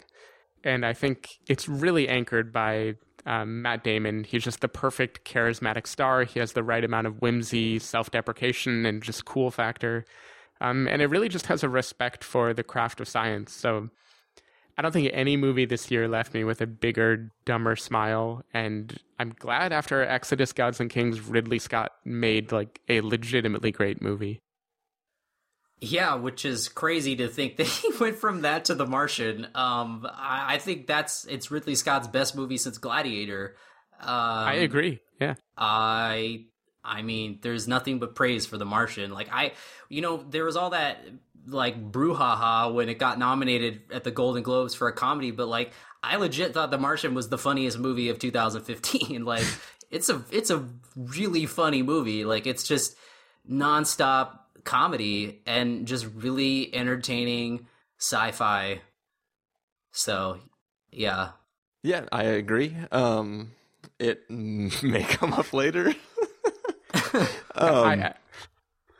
Sorry? I don't want to step on you. Sorry. No. I mean, it's definitely a very funny film. One of the funniest of the year, I would agree. I still don't like the idea of calling it a comedy. I think you can have not comedies that are very funny. But then again, I looked at the other stuff in that list, and I wouldn't want Spy to win for best comedy. So. It was definitely funnier than Spy. As much as I liked Spy, I mean, I genuinely really liked Spy. Yeah. But I feel weird giving that movie an award. Look, I'm just glad Trainwreck didn't win for anything. If Spy won, I would have been happy. But the moment I saw The Martian, like when The Martian was in that category, it was clear it had to take home the trophy. I think it's deserved. Like it had plenty of laugh out loud moments. I mean, I think they just put it there so they could give, they could award it and something else. You know what I mean? Yeah. Yeah. No, I agree. And also, just for the record, when you said this is the award for Steven likes movies that everybody else likes too, I wrote The Martian down. And then I was about to scribble it out when you started talking about other things. And then I was like, and then you're like, The Martian. I'm like, okay, cool. Yeah, but it's not like Steven was like, I love Paul Blart too. Like, it was, I mean, a lot of people love The Martian. It got like... Yeah. It's a well-reviewed movie. It's the second best space movie this year after Pixels. Yeah, I kid. Well, no, Ricky Gervais had a joke at the Golden Globes. They said at least The Martian was funnier than Pixels. Yeah, nice. I didn't get to watch it because apparently you can't stream that shit online. Oh. Piss me off. Well, anyway, my number 6, which is not yet The Martian, is this is a film that I think finally. Actually, I can't say finally because Carson actually agreed with me on some other stuff, but it follows. Oh yeah, of course. It follows. It's a freaking amazing movie. This movie is so good. It's very good. Yes. Yeah, like it's a film that like I walked in, I was like, all right, whatever. I'm gonna see this movie. Carson thinks it's gonna be cool. Whatever. I'll see it. I'd already seen it and told you how cool it was. Oh yeah. Yes. It was one of those things where like I didn't want to believe. Like I was like, okay, this is probably gonna be like. Didn't cool. want to agree. This is gonna be cool in a Carson way. It's not gonna be cool in a Chris way. And like just the conceit of this freaking movie is amazing. Like just what it's going for is brilliant, and it has the least scariest, most scariest thing, or the most scary, seemingly least scariest possible. Like the thing that this whole film is making you scared of is somebody just walking towards you. Yeah. Well, for a guy who was afraid to go in Jupiter without knowing anybody, I think. Hey, you just shut your mouth. Wait, Jupiter Ascending? No, Jupiter, a bar in Berkeley. I went to a movie and Steven was like, you should go in this bar. And I stood across the street from the bar and just like, yeah, there's a lot of people in there. But anyways, It Follows is a brilliant film with a brilliant idea behind it. And it's executed amazingly well. And if you have not seen it, go see It Follows because it's one of the best horror movies ever. It's pretty amazing. Yeah. Steven still hasn't watched it. Yeah, no. I'm only mildly regretful to say that I haven't watched it. I know I heard it isn't really scary. Oh, it's very scary. It has been well documented that I'm a wimp. My favorite horror movie this year was The Visit. That's about as scary as I can do. And I kid you not. It's like Disney scary. When the lights are off, I frequently am afraid that grandma is scurrying around downstairs. Naked? So yeah, I should catch. I know. I should catch it. I've heard it. I have not yet caught up with It Follows. Oh, The Visit. That was. I don't even. I think I told you it was like it just felt like it felt like the movie equivalent of an old man trying to use a computer. Like that's how it felt to me. Yeah.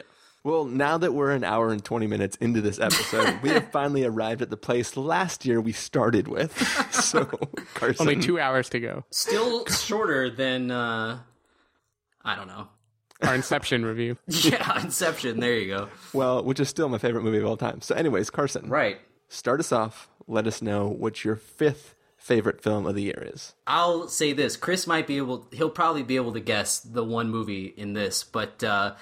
I like to call this one literary adaptations on Flocka, and I don't even know what that means. one of them, Michael Fassbender coming back in, is Macbeth, which was really awesome. Yeah, again, talk about taking a story that's been done a bunch of times before and completely doing something just completely insane with it. This is, I mean, Fassi plays Macbeth, and it's crazy. It's like, it's an in-your-face, like, it's just loud, in-your-face like, it's an experience, for sure. With the soundtrack by Metallica. It's super crazy. Dude, that would have been legit. But it has like a rock-sounding score. Like, it's kind of like, it's very, like, kind of lulling, you know? Like, it starts to, like, put you to sleep, and then all of a sudden it's like, boom, boom, boom, boom, boom, like, it just gets, like, right in your face. And you're like, oh, God. I talked about a movie, I think, before, when we used to do what we've been watching, called Snowtown Murders, and this is the same director, and he's on a different level, man, and, he's gonna be reteaming with Fassi to do the Assassin's Creed movie this Christmas. So that's probably gonna be pretty awesome. If you watch Macbeth, you're gonna be like, I can't wait to see Assassin's Creed. I don't even play Assassin's Creed, but I was like, it's gonna be f***ing awesome. As long as it's better than fucking Prince of Persia. I could probably guarantee. Assassin's Creed came from like Prince of Persia, right? Basically. Yeah. Like, it came after, yeah. But I mean, it's basically the exact same thing. It's like a dude who runs on walls.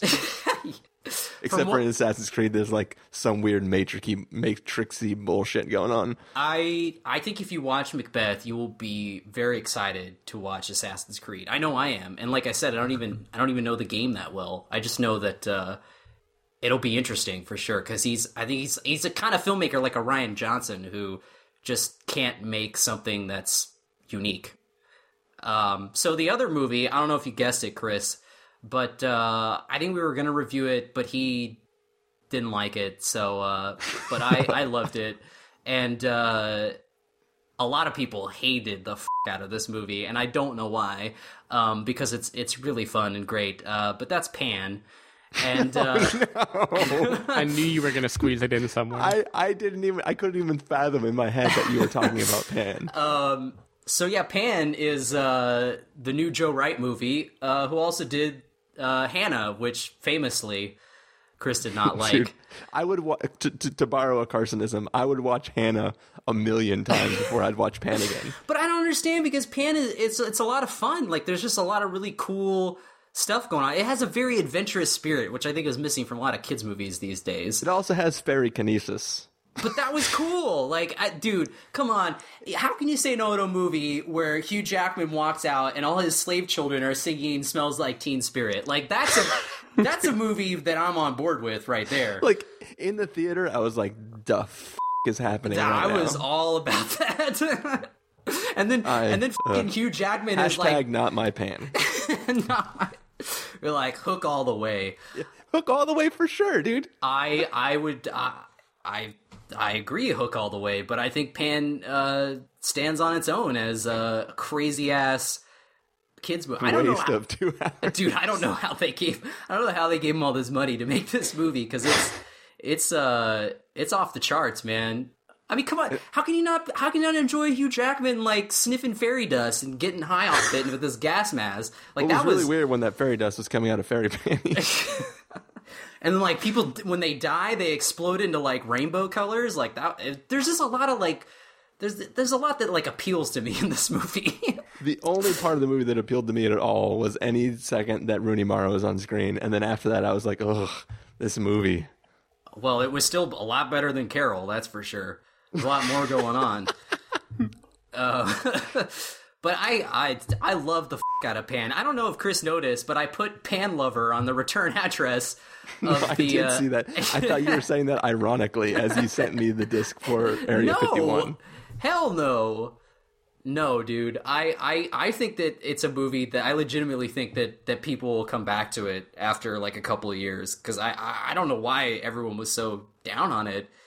Steven's got to watch this movie because it's good. I would say you do have to watch it, Steven, because I'm pretty sure he's trolling me right now. No, I I'm think not. I have to. I think I have to, because Chris pretty much convinced me that there's no way in hell I should waste my time watching that movie. But I think this is a great segue, by the way, to my number 5, which Carson perfectly name dropped. Carol? Oh, yeah. So we're now in the part of the show where I no longer have runners up. These are just my top 5 movies. And Carol, as Carson mentioned, the best way I can describe it is that it's the perfect episode of Mad Men. It was just a hypnotic movie for me. It seduces you with the glamour of this like old Hollywood era, at the same time trying to tell you that that old Hollywood era wasn't that glamorous. It's just very captivating filmmaking. It had wonderfully kind of enigmatic characters. It had this great filmic quality that I feel like I don't see enough of anymore. The score was beautiful. The acting was great. And probably the best compliment I can give it is that for a movie starring 2 straight actresses who you would think they're doing their kind of big Brokeback bid for the Academy Award, it never felt like a gimmick to me. I totally believed it. And yeah, I was just completely charmed by this movie. I know Chris felt otherwise, but yeah, I loved this movie. I mean, I don't think it's a terrible movie. I mean, I think it looks amazing. But it just left me really cold. Like, I didn't believe their romance.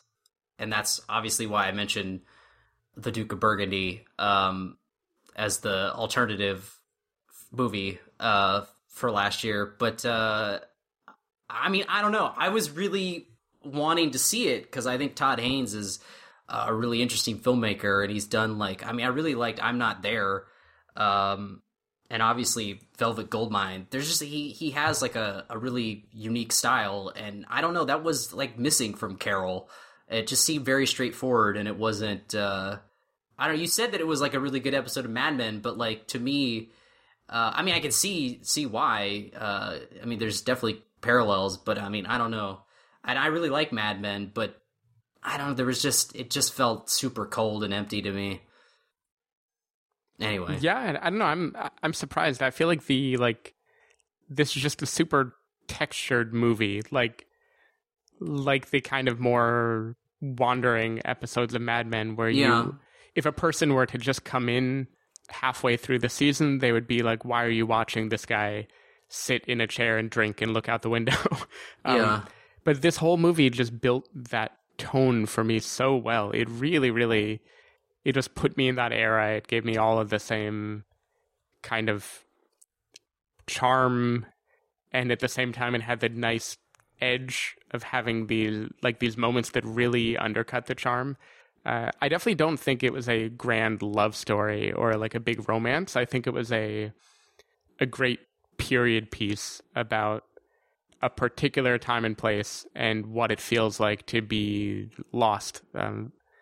It really hit me, even though Chris and I had like the most terrible viewing experience where we were shoved in the very, very front seat of a tiny theater where you had to like crane your neck to even see the screen.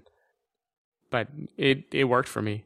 A whole lot better than The Danish Girl, which we saw right after. Oh, yeah. Well, yeah, it was a lot better than that. But at least it wasn't a comedy, so that's, Anyways, so yeah, I mean, you can listen to the review for our full thoughts on it, but I basically agree with all the points that Steven makes, but because it wasn't a grand love story, and because I don't think the story itself pays off in a Chris sort of way, it took away from the experience of watching the whole film to me, which is why I did not key in and enjoy it as much as Steven did. That being said, my number 5 film I did enjoy as much as Steven did, and I put The Martian at number 5. So one up from what Steven put it, and I'm not going to spend a lot of time talking about it because we're all spending a lot of time talking about a lot of things, and I already agree with him. This movie is awesome. the 5 and up is my category of just raw, joyous enjoyment of the films that I saw. So mostly I love it will be my explanation going forward. So, do you want to take us into your number 4, Carson? I would say that too. Like, if I, we're doing, trying not to, sidestepping all the overlapping, I think this would definitely be my top 5. So yes, Pan would be in the 5th slot for sure. Dick. So number 4 is another 2 movies that, one a lot of people liked, the other not so much. But they both kind of have a thing that I don't really care about a lot, which is plot. So I feel like they were both super badass and didn't rely heavily on plot. They were more style over substance. So one was taking it all the way back to January, and that was Michael Mann's Black Hat, which I thought was just super underrated. Like, again, everyone shit on it, but I can see why. Because if if you thought Miami Vice was divisive, you ain't seen nothing yet.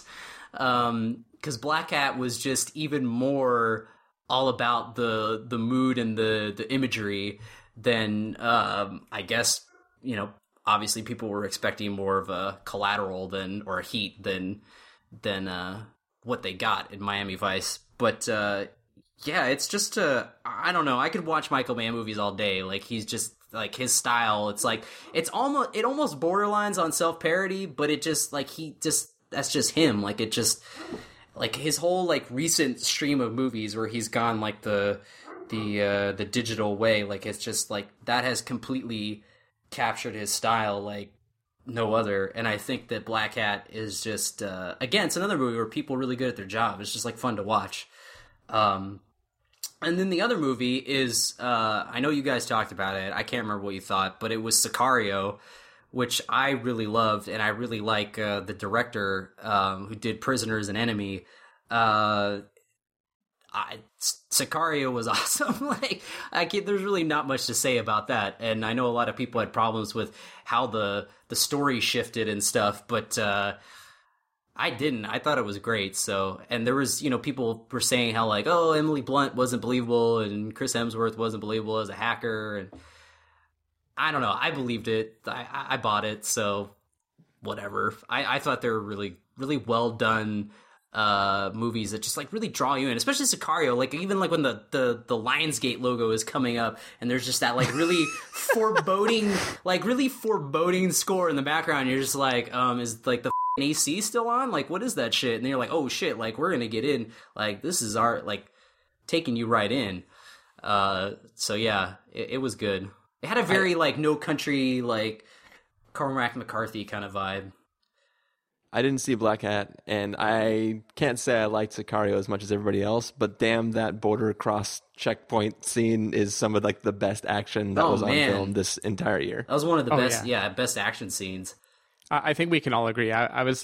This is one of those rare movies where I really was a plot person, or maybe at least like a point of view person. Like, I want to think the director is saying something. And I loved the first hour of Sicario. I thought it was really building up to a great movie full of, dread and just that perfect, chilly, like, nihilistic thing. But then, I don't know, the rest of the movie really just felt like he didn't know what he wanted to say. It felt like he undercut a lot of it. And in the end, like, if the first hour of the movie were a complete movie, I would have really dug it. But I was left with kind of a Rage Against Bush type feeling where it's like, this guy is really angry about the situation, but he doesn't have a point anymore. And, like, if the point doesn't matter, that's cool. But this one annoyed me enough where I couldn't really get on board for it. I feel you there. Well, your loss. So what isn't your loss is your number 4 film. Yeah, so this True. one is going to be really short because everyone has mentioned it already. Like normally this would have won the Dallas Buyers Club Award, but it was just too good for me, and that's Spotlight. Spotlight. It'll never get old. What can I say that nobody else already said? I think I love this for the same kind of reason that I love a lot of David Fincher's like slow-burning procedural movies. I think it's just a very well-paced, perfectly acted movie that also just really, kind of like The Look of Silence, it takes a thing that you could go way over the top on the outrage machine with, and instead just examines it very even-handedly, very interestingly. And this is a great movie. It's one of those few years where the big Oscar contender doesn't bother me at all. I think like this deserves to win whatever it wins. It's just like a near perfect movie. Agreed. Except it's lost all its steam to The Revenant, so... Oh, well. Yeah, I don't know why. I can't believe that. Well, The Revenant only has steam because it was so damn cold. Even a tiny bit of warmth would cause steam in that That's weather. true. You know where else it's really steamy? My toilet. On a desert planet. Oh. You know what movies have desert planets, guys? I can think of 2 right now. Furious 7. Furious 7. No, it's not Furious 7. It is A lot of sweaty people in that. Star Wars The Force Awakens. Oh, of course. Jakku. Of course. Yeah, dude. I ain't going back to Jakku. Oh, do you know... Jakku talking about, Willis. All right, I have to cut in for just a second because I need to know, and this is kind of funny. So, like, I was at Disneyland on Saturday, and it's the season of the Force. So they turned Space Mountain into Hyperspace Mountain, and it's got to be Christopher Lloyd. Like, like when you're standing in line, there's like a voiceover guy, and he's like, "Great Scott!" Like it almost says "Great Scott." Like it sounds exactly like Christopher Lloyd, and he said like, "Our pilots are going to Jakku," and I was like, "Ha Jakku." It was just funny, but it sounded like. What's the question? I don't know. It just sounded like Christopher Lloyd, and he's talking about Jakku, and then you get in, and you're like, they put like TIE fighters in Space Mountain. Anyway, whatever. Force Awakens. Thank you for that break-in, Carson Patrick. Yeah, it was important. So. I know nothing about Space Mountain because I haven't been to Disneyland in forever. But Star Wars The Force Awakens, you can listen to our full review, our spoiler-filled review, to really know my full thoughts. But basically, as I've said a million times, as I've told Steven, as he heard on the podcast, Star Wars The Force Awakens is the Toy Story 3. It is the Muppets reboot of these of the Star Wars franchise, and it made me realize that this franchise that I've been kind of like poo-pooing as everybody else was getting excited for it, that I really do love it as much as they do. It is a film that just beat the shit out of me with nostalgia, and I really, really, really, really enjoyed it. I know Steven not so much. Yeah, so I caught this yesterday, even though I pretty much knew it wasn't going to make my top 10. Like, my feeling was if the original Star Wars came out today, people would not dig it that much. I think, like, nostalgia is such a heavy part of this franchise, and it opened up a great thing. I think Jodorowsky would have maybe opened up a little more. But, yeah, so, like, I grew up on Star Wars. I felt happy watching this movie. I liked it. I liked what JJ was going for. Completely middle of the road movie for me. Like, I have not thought about one scene since I left the theater. Oh, I think Steven was drunk off his truffle oil popcorn and Parmesan, and couldn't get the real experience. I will say, I think Donald Gleason and Oscar Isaac are having like the best year ever right now. Because man, the two of them show up on so many movies that I love this year, which might be a hint as to future picks. But I thought Star Wars was just fine. It was nothing special to me. Bro Dameron all the way. Yeah. But I'm with you. Steven's out of the club. Carson will be Kylo Renning it up. I'm all about Kylo Ren and Poe Dameron, but other than that, I was middle of the road too, so. It's okay. I mean, like I said, this is like, it is just like, we're at the point where like films, I don't even care if you don't like them. Well, yeah, I mean, that's how it should be. Yes. So Carson, what don't you care if we don't like? I don't know. Well, 3, Pan again. No. Well, these are I won't say how these movies are kind of connected because you'll just have to see them and it's a mystery for you to figure out. You'll know why if you see them. But one is a movie that it got like no. I don't think anyone saw it, but it was called Buzzard. And it came out back in March, and it was just like super, super like DIY filmmaking, but in like the best possible way. And it kind of starts off, and I'm just like, I don't think I'm behind this. But then like it just slowly builds, and you're like, this is a fucking great movie, and it's a very strange movie, but it's very good, and it's about. I feel like it has a lot of relatable themes because like the main guy in it. He is, is stuck in a dead-end job, and like he's just trying to get by, and he might have some problems mentally. I don't know, but things get very dark, and it's a lot of really dark humor, and yeah, it's really good. There's he's like obsessed with this Nintendo Power Glove that he made. That's like he fashions into like a Freddy Krueger hand. That comes into play in the movie, and it's just it's one of these movies that like you would have seen back in like the indie boom of like the early 90s, I think. Anyway, it's really cool. There's like no stars or anything in it. It's like it's very like I said, like DIY to the max, but it's really cool. It's on Amazon Prime right now, so if you have that, stream it, or if you want to go to Yuri's Pirate Bay or something, you probably find it there.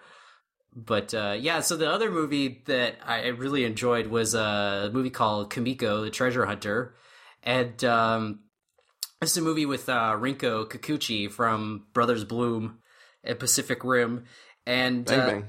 What? I said Bang Bang. Yeah, Bang Bang, and she plays Kumiko. How did you guess? And wait. Does she hunt for treasure? Maybe. But so she is also a very sort of depressed person stuck in a dead-end job in Tokyo, and she is obsessed with the movie Fargo. And if you remember in Fargo, there's that fake, thing in the beginning saying how like everything is a true story, like what you're about to see. So she is just basically at the end of her rope and grasping for any sort of hope in her life. And she fully believes that Fargo happened. And she travels to Fargo, North Dakota, in search for the money that Steve Buscemi buried out in the snow. And it's a really, really unique movie. And she's really, really great in it. And yeah, it's a movie you should check out because it's just like super unique, and yeah. So Kimiko, check it out. She loves Fargo. On my drive home, I was listening to the Fighting in the War Room podcast and to their top tens, and they were talking about this film, and I was like, "This sounds like a movie I'm going to watch." Yeah, it's really cool. Yeah. Yeah, I was really sad to not catch it. Carson told me to watch it yesterday. And Buzzard also was on my list of movies I really wanted to catch. Oh, good. Film Spotting actually really championed it. They had Joel Petrikis on the show to talk about it. They've been really, really hamming it up. So, yeah. Well, I'm glad someone's talking about it because it's really good. Yeah, I'm interested in both quite a bit. There you go, number 3. Steven. All right, so this is my wild card. And not only is it a wild card, it's completely a cheat because the movie, by like any measure, came out in 2014. The only measure that it didn't is that it didn't come to VOD till 2015. And if Rotten Tomatoes is any indication, at least half of all people didn't even hear about it until 2015. And I certainly didn't. And that movie is another documentary called The Overnighters. And I have to throw this here for the same reason I did Calvary last year, where this movie is just perfectly tailored to my sensibility. It's a documentary that's about kind of faith and doubt about a pastor trying to do the right thing with a congregation that doesn't enjoy the way he's doing it. I think it gets at a lot of very kind of political issues that are relevant today. He's trying to take in homeless people, letting them sleep in his church. Some of them have a history of violence and sexual abuse. And basically you watch his career get completely destroyed for trying to do the right thing. But then it takes an interesting turn where he isn't all that perfect a person, and the townspeople aren't all that evil. So yeah, I wanted to put Show Me a Hero here, the TV show, but I couldn't cheat that much. So this was basically the real life equivalent. This was just a movie that examines how, like a lot of the movies on my list, how the good people aren't always that good, the hateful people aren't always that evil, and really just trying to like examine that gray area that they live in. So yeah, this was another airplane movie for me. I think it's on Netflix now. I really loved this movie.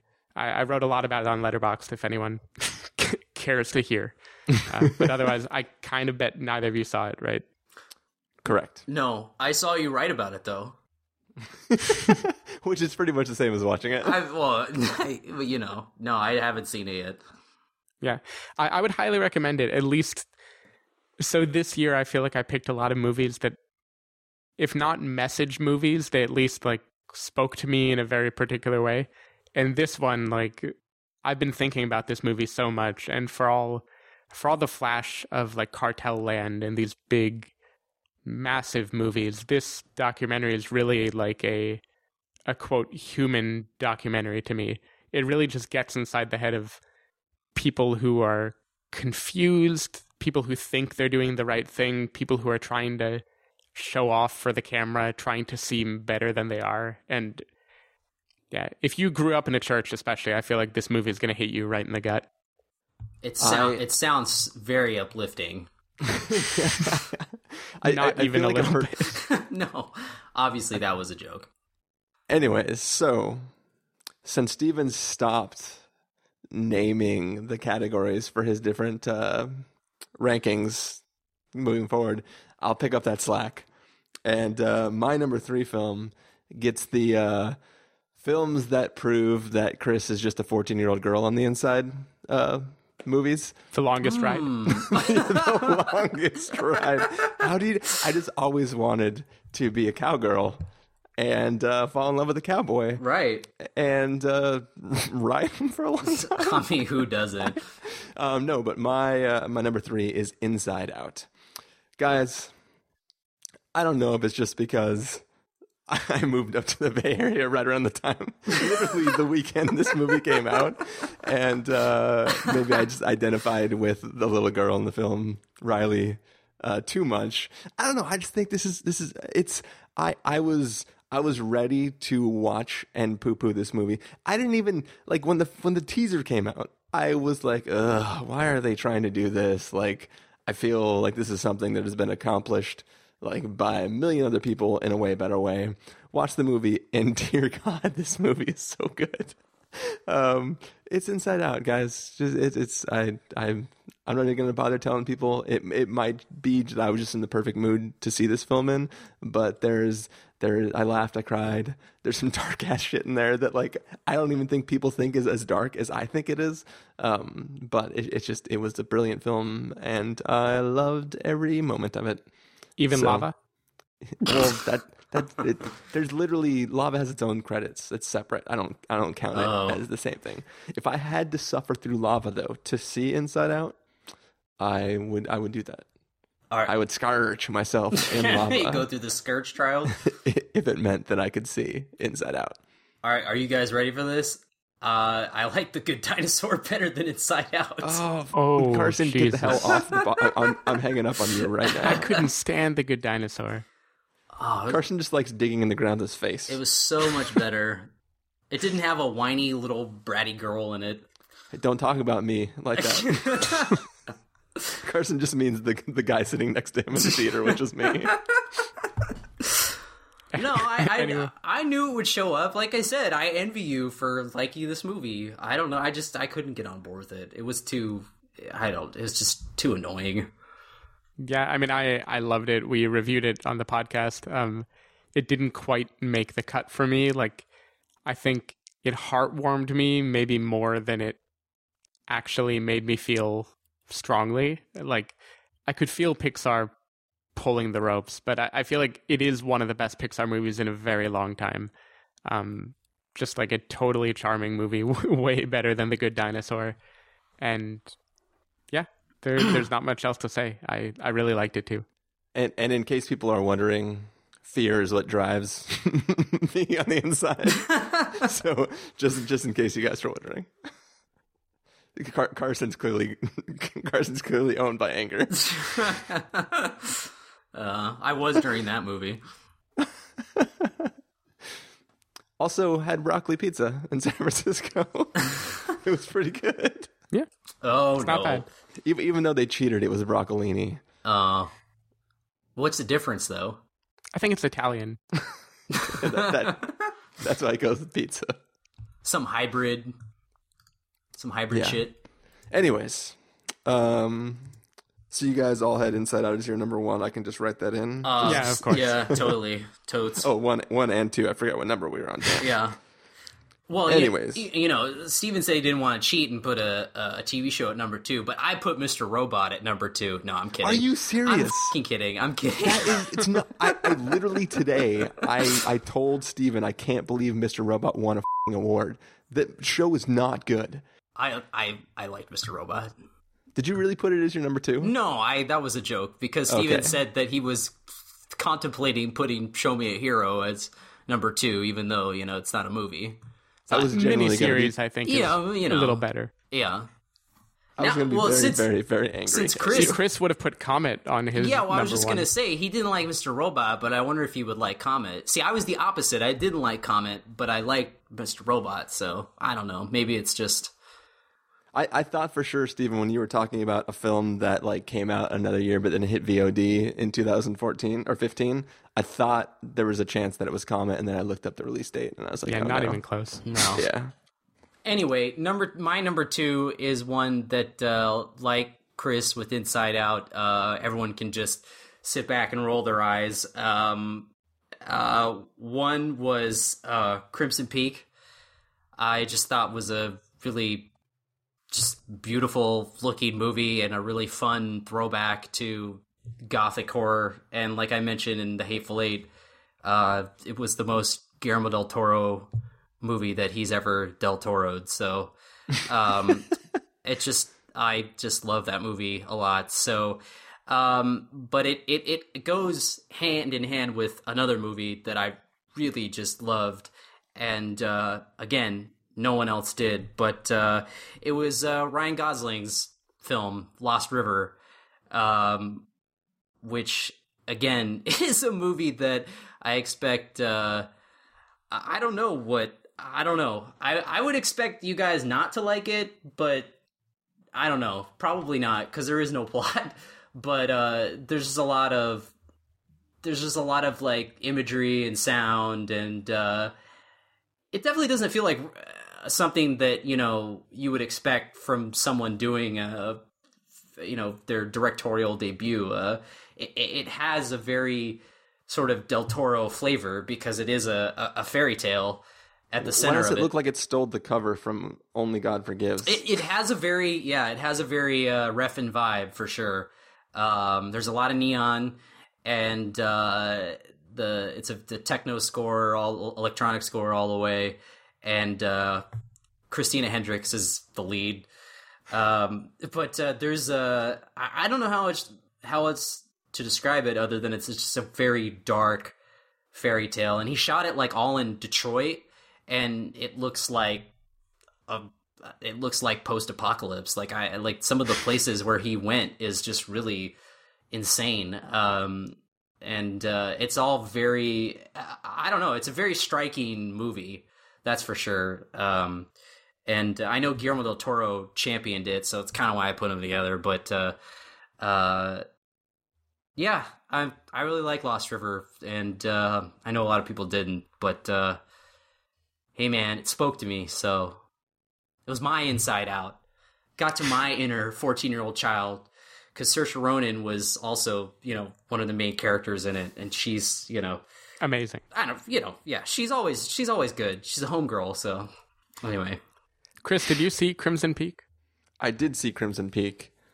I'm mixed on it. There's aspects to it I enjoyed. There's some weird attempted payoff for stuff in the story that negates the purpose of other things. I think it's a little. The narrative is a bit messy. I love the atmosphere of it. Like, it's a lot of good stuff in it. I couldn't say that I was particular. Like, I'm not going to revisit it ever. I mean, I think that was kind of the general consensus, is that looks great, the plot's kind of, bleh. But I mean, I just let it wash over me, man. I mean, I saw it twice. I thought it was better the second time. I don't know. Yeah, this was a shameful year for me, where a lot of these movies that in any other year I would have caught for sure, I just didn't feel like I had the time to catch it. But I am interested. I heard it is like Del Toro going full Del Toro, kind of like Tarantino and Iñárritu both went full their own style this year. I did have you committed to seeing it. We were going to review it, right? But something happened. It didn't work I out. almost even saw it one night, and then we kind of bailed from reviewing it, so I watched something else. Yeah, I don't quite remember. But speaking of watching a movie twice, I did want to add Inside Out is the only movie that came out this year that I watched twice. So nice. That, even if it didn't quite make my list, it definitely was one that I knew without a doubt anyone I took would come and like it with me. My number 2 is a movie I can't believe I didn't see twice. And I'm sort of petrified that if I catch it on VOD a year from now, I'm going to think, what the hell was I thinking? Putting it this high. Uh-oh. Furious 7. Star Wars, the face over No, the Force and Awakens. I hope not. And I truly believe I won't, because this is a movie that was perfectly made for me, made for the opposite part of me from the Overnighters, and that movie is Ex Machina, which I know Carson was a little underwhelmed by. I was blown away by how well this movie mixed the high and the low. It told a great story. It had these really compelling visuals. It just had a great soundtrack, a great atmosphere all to itself. It really sucks you into this very scant little play of only a few people. And I think it was just a mesmerizing movie. The things it talks about are the things I usually hate a movie when they try to talk about. It talks about AI, the Turing test, things that normally get a heavy-handed treatment or get this kind of weird profundity thrown at them that just, as a person who's kind of worked in the field, it always annoys me when people do that. This movie knew exactly when to back off, when to abstract, when to aim for the big picture. And yeah, I completely loved this movie. Oscar Isaac was amazing. Alicia Vikander was amazing. Donald Gleason was just fine, but still really good. I mean, his character doesn't get a chance to do all that much in this movie. Yeah. I think this fits with most of the other movies I picked too, where it really is about like bending your perception of who is the good person and who is the bad person and how easily can they turn into each other. Yeah, I'm guessing we're going to hear about this movie again really soon. But anyway, I love this movie. That's Ex Machina. just writing it down. I need to make sure I had this down here. Mm-hmm. So, I mean, did you want to speak first, Carson? I mean, when we reviewed it, I'm still the same. Like, I liked it, but I just wasn't as hot on it as everybody. I still think Beyond the Black Rainbow is the better of the two. So, sorry, I had to go, Beyond the Black Rainbow, whatever. I still like that movie. But, I mean, come on, the cast was great. And the effects the robot effects on Alicia Vikander was really good. So, I mean, there's a lot to like in Ex Machina, but for me, I was, like Steven said, I was slightly underwhelmed, especially since everyone was hyping it up so much. That was your number 2, right? Ex Machina? Yeah.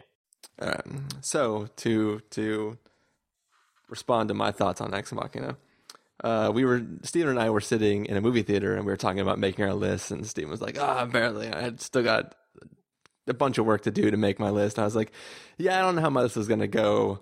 I basically have my top 2 picked, and then everything else I will figure out this weekend.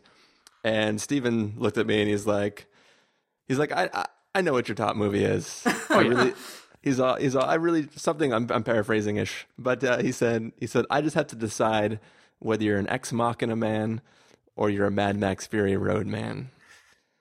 And with that, my number 2 film is Mad Max Fury Road. Whoa. Spoilers for number 1. You don't know? Furious 7 hasn't been named. That's true. We still Furious Mission Impossible Rogue Nation hasn't been named. I'm holding out for Furious 7. Kingsman: The Secret Service has not been named yet. True Story hasn't been named yet. True Story. I like how Chris did the colon on purpose in Kingsman. Yeah, because princesses like colons. But yes, Mad Max Fury Road. I mean, I don't think there's anybody who doesn't like this movie. No, I think you're a crazy person if you don't. Mad Max. So I joked earlier about me having to justify my non-like of The Revenant when we get to the time where I talk about Mad Max Fury Road. And Steven has made the argument that The Revenant is basically Mad Max Fury Road. Like, they both exist. The things that make them good or bad are identical between the two, and they're basically very similar. I'm doing a terrible job of paraphrasing his argument. I would say his criticism of one applies equally well to the other. Yeah, that's probably a better, more accurate way of your own opinion on the matter. And I have to speak very slowly and purposefully to try to justify the difference of why I don't believe that. But I think that, without getting in too long a review about The Revenant, like Mad Max Fury Road is like a pure, it's a film that is pure insanity, and it ignores story yet builds the world perfectly. Like, when I see a gang of people pull up alongside of the vehicle and use special weapons that were created for the sole purpose of disabling the engine of another vehicle, and watch them do aerial acrobatics in an attack method that's not like somebody's writing this, it feels like they've done this a million times. And I'm watching what feels like a 100% realized movie, as if cameras were just placed on cars of people who are actually trying to kill each other. That is what Mad Max Fury Road is. The Revenant is a film where a filmmaker who's kind of up his own ass does incredible things that you shouldn't be able to do because you can't, and it's clearly like stitched together shots in trying to make these long takes and all this stuff where it's like, I don't want to see a guy just suffering for a long time. That is just oldie time cold place where a person suffers.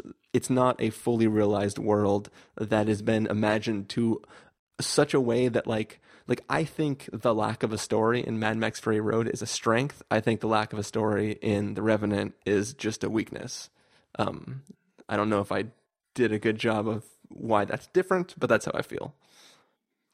I can see that, but I still think the lack of story in The Revenant is totally fine, but obviously Fury Road is a much better movie.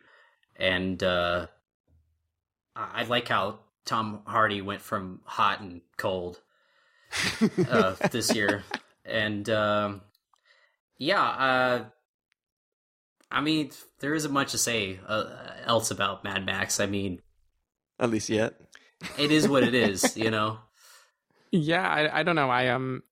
So, spoiler, this will not be my number one movie of the year. No. And that cool. isn't to say I didn't like it. I'm not a detractor. I thought it was an awesome movie. It was extremely well done. I think if George Miller wins for directing, or for, the movie wins for set design, or for any number of visual aesthetic choices, I think it's going to be well-deserved and very, very cool. This was a movie for me that was a heavy contender. I would have named it as an honorable mention for the like intense movie category, except I didn't want to spoil that it wasn't higher on my list. Yeah, it was great. The only thing I'm missing is a problem with me, kind of like how Carson says he wishes he could watch those kind of sappy two people having a conversation movies and get something from it. I wish I could watch movies. I wish I could watch the most awesome action movie and get more than an overwhelming time that I walk away from and don't think very much about after. Like, for what it is, this movie is fantastic. It's the best that it could be. I did not feel the overwhelming, life-changing masterpiece part of it so much as like a great accomplishment for a director that perfectly realized his vision. And so props to him. I'm glad the movie is doing so well. It did not hit me quite in the way that it seems to hit everyone else. And maybe that's why I couldn't enjoy The Revenant, because I only have room for one film that does that, because you could apply all those statements of how you didn't feel about, or like what you were saying about being able to see that aspect of Mad Max but not feel that great for it. Like literally you and I just flipped roles for those two films. Yeah, and I don't want to derail too much, but I feel like people are trying to add on other things to the movie, like it's a feminist movie or it has the best characters ever, and like just stop. It's embarrassing. The characters are not, it's very cool, very sparse. You don't need to pretend that these characters are the most amazingly complex characters in the world. Like, anyway. No, that's more about like the Mashable culture than anything else. I mean, they should just let it be too, instead of calling attention to it. Anyway. So, number one, first of all, I'll say that this next movie is definitely going to be super pretentious sounding. Wait, do you actually have a single movie for your number one? I put two movies on here, but I do have a lone movie that I knew from the second it started that it would be my number one movie. But there was another movie I saw just a couple weeks ago on VOD, and it was kind of like a Victoria situation with Chris, although not as bad, because that was bad, where I rented it off iTunes and then realized it was on Netflix. I was like, so I can only imagine getting locked in a parking garage. That's like that times like a billion. your $6.99 that you spent to rent the movie is exactly the same as my $100. No, but you see, I was just like, what? But anyway, it was so good, didn't even matter. So anyway, this is I guess this is like the White Tiger of this year, where it was another crazy ass Russian epic, and it's called Hard to Be a God. Definitely the best title of 2015, probably, next to Bone Tomahawk. So, Hard to Be a God was a movie that this guy... Also the alternate title for Spotlight. Yes. So, this Russian filmmaker this is like his passion project that he'd been wanting to make since like the 70s. And he finally made it. And he started filming in like 2000, and it took him like a decade to film it because like they would shoot like a little bit each year, and it's just ridiculous how how this movie even came to be. And he actually died right before they finished it in 2013, and it was released in Russia in 2014, and then it finally came to the US this year. And I kind of saw it. I saw it on the AV Club had it. Ignati had it on his. He put it on their top 20. And I was like, when he described it, I was like, I gotta watch this movie because it's like it's a 3-hour black and white sci-fi epic about a team of scientists who travel to a planet that's stuck in the Middle Ages. And one of them becomes like the god there, the savior, and it's unlike anything I've ever seen in my life. Just describing it probably now, I just sound like a tool. But No, I think it actually sounds kind of cool. Yeah, but if I showed you like a 5-minute clip, you'd be like, "What the is this?" I mean, but it is because it's like I mean, I've seen a lot of movies, but this is legitimately unlike anything I've ever seen. And to describe it, I don't know how they made this movie. Like it made The Revenant look like Alvin and the Chipmunks. Like it made it look like some just disposable assembly line type of movie. Because it had that same kind of feeling where like people are just in the muck and it's brutal and it's gross and I don't even know what was going on half the time, and it's 3 hours long, but it went by so quickly because I was just so fascinated by what was happening on screen. And there's just all this so there's just be scenes where people are like talking and they're just like super close up and it's like everything's in the foreground and there's people just walking by and like a guy like just throws a chicken into the frame and like it's just like all this chaos for 3 hours and you're like, how the did this get made? Like, how did this happen? Like, I don't like this guy put his life and soul into this movie and you can see like it should be like the most boring like Mr. Turner-y movie ever, but it's not because this guy just like could not. I mean, he ended his life making this movie. It's crazy. So Hard to Be a God is it's definitely next level. It's unlike anything I've ever seen. And that's why I had to put it as like the subset in the number 1 slot because there's nothing else like it. So, but like I said, the number 1 movie of 2015, I was trying to downplay it, but it's f***ing Mad Max Fury Road. I'm sure you could have guessed that. Where was Mad Max on this list? I don't know. But anyway, I just knew from the second this movie started that it was going to be. I mean, it's the movie. Like I completely disagree with Steven. I think it is a masterpiece. I think it will stand up against the greatest action films of all time, and I think it makes the other 3 Mad Max movies, which are good except for Thunderdome.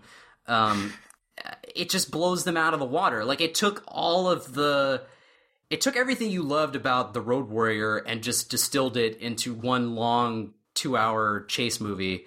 And it's another movie that's ambitious as hell, and I don't know how it got made. Like, I don't know why Warner Brothers thought, like, yeah, people would be down to see Mad Max again, but I'm glad they did because I didn't know I wanted to see another Mad Max, but I know the second I saw that trailer, I said, yes, please. That's what I've been waiting for. And of course, Tom Hardy is great. Charlize Theron is great. And there's so much memorable imagery in this movie. I mean, George Miller created this genre.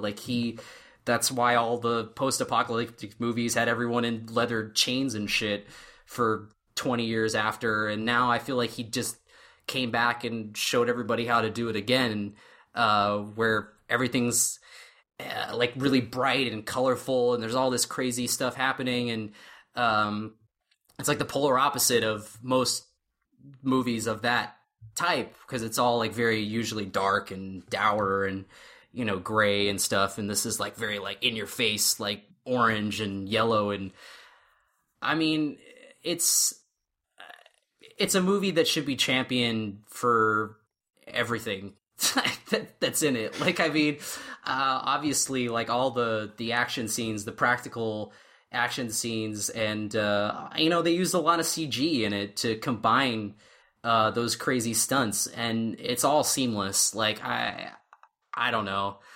I cried pretty hard during it because it's a movie that, like, I don't even want. Just so magical. It's just the second it opened, I was just like, I don't even want to watch it again because I don't want to ruin the first experience that I had watching it because it was too good.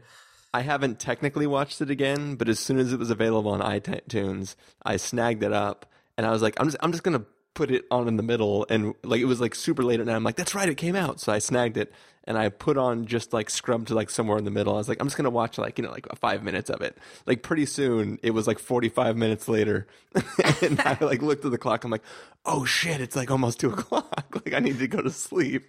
I mean, it was pretty awesome. I mean, I'll probably watch it again for sure, but I knew that. I mean, I'm definitely gonna buy it too. But I mean, they showed it at the New Beverly again, and like I was gonna go, but then I was just like, I don't. There was something about like I didn't want to like. You see a movie and it's so good, like you want to just have that one experience be the memory of for that movie, you know, and that was Mad Max Fury Road for me. It just blew every other movie away for the last like 10 years, probably even more. Like it's the number one movie for like now and probably this year and next year. And I mean, there's nothing else like it. Like I feel like that it really showed people like this is how it's done. So you should stop making shitty action movies. And like, look, Carson kind of framed that all as, I disagree with Steven. It is a masterpiece. It is a this and that. I'm not even disagreeing with that. I will not say it isn't a masterpiece. It is one of the most complete visions I've seen this year. Oh yeah, it is the most masterpiece. And it is great that it has had this response. I just feel like there must be some other people like me who watched that and were overwhelmed by the spectacle, like really blown away, but then just kind of felt like they were not feeling quite what everyone else was feeling. It's great. I hope he keeps making them. It is definitely the best action movie I've seen this year. I don't think I even came close to putting another one on the list. So, I mean, I wasn't framing it all against you, but I just say that, you know, in that instance, I do think that it deserves to be praised that highly. But I'm sure there's someone out there, I mean, there always is, obviously. Like, I'm honestly surprised there isn't, like, more backlash now. Because usually when something is so popular, like, people turn on it, you know, after a while. Yeah, I'm surprised this is like the Inception or Dark Knight or something of the year where just everyone is on board for it. And like, maybe I shouldn't have seen it at 10 a.m. in a movie theater. Maybe I should have given myself a more overwhelming experience, but I wish I could feel the extent of the joy that everybody else got from this movie. It's okay. In 2 years, Steven will be saying, I hated Mad Max Fury Road before it was cool. Yeah, that's when the backlash will kick in. I wasn't ripping out like all you other bros, okay? And then the rest of us will spray paint our mouths with silver and then stab him with explosive spears. And then jump, like, swan dive off of a fucking, you know. We'll turn Steven into a blood bag while we watch the next Mad Max movie. All right, Steven. Oh, man. I wish Carson had ended on Hard to Be a God, because then I wouldn't feel so snobby for what I'm about to do. Is it hard to be a god? No. Okay. Though I heard pretty amazing things about that movie. No, I am pulling what Christopher Schnese pulled 2 years ago, where he and I both watched a movie very shortly before writing the review and let it become our number one movie of the year. I feel really good about this one, actually. I don't know how Chris will feel, even though he watched it with me. But in a year of directors being their most distilled essence, every quirk, everything you could criticize about them, everything you could love about them, and in a year of movies that had just a completely distinct visual feel that no one else could do, to me, the one that wrapped that all up in a feeling and a story that I could get behind was Anomalisa by Charlie Kaufman. And I will be the first to grant that this movie has not sat with me as long as the other movies have. I mean, Ex Machina was, March, April? So it's pretty unfathomable that movie has stuck with me this long. But Anomalisa, I mean, I don't even know where to begin. I love Charlie Kaufman's aesthetic. I love his ability to take funny, awkward situations and make them feel real and truthful. I think everything he does with this movie, the things he wants to say about the monotony of day-to-day life, that feeling you get that certain people or certain things will save you, that certain people are new and exciting and special, and the way he kind of pays homage to that and makes you feel that, but then gets back to reality. I think this is one of the most ambitious movies of the year from a story perspective, and it just goes some really crazy places. I never would have thought the most realistic sex scene I've seen in years would come from a movie about puppets. Like, how far from Team America, World Police can you go with that?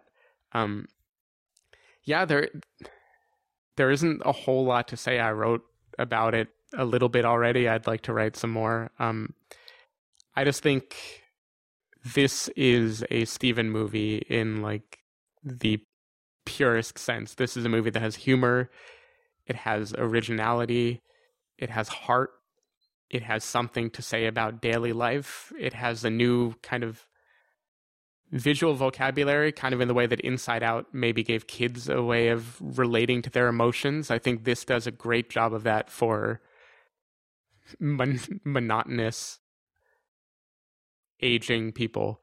And I think if you like Charlie Kaufman's other work, especially if you like Synecdoche, New York, I think you're going to really like this one. And yeah, it blew me away. I left the movie off of any list specifically because I knew Steven would probably pick this somewhere on his top 10. And I totally forgot until you said it, but I was like, of course. I mean, I didn't know if you had seen it or not, but I mean, Anomalisa is a valid number one choice because it is a movie that, like I said, The Hateful Eight, I said in the beginning, I said The Hateful Eight, and there's another movie that defies the list, and that's Anomalisa, because I think Charlie Kaufman is unlike any other person.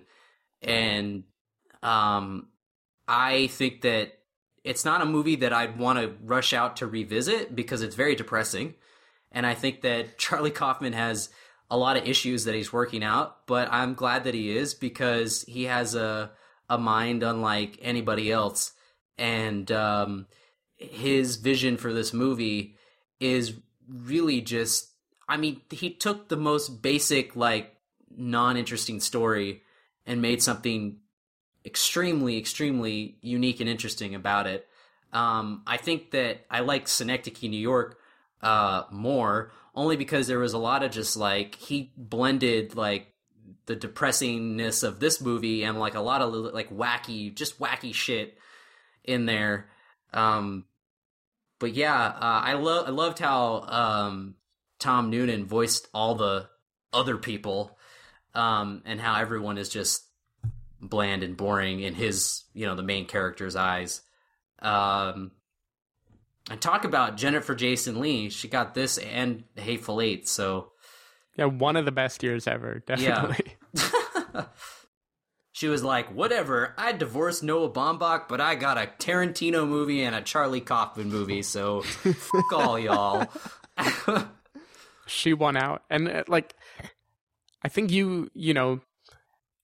when you think back on it, the movie isn't uplifting necessarily. It depends on how you feel about the definition of uplifting.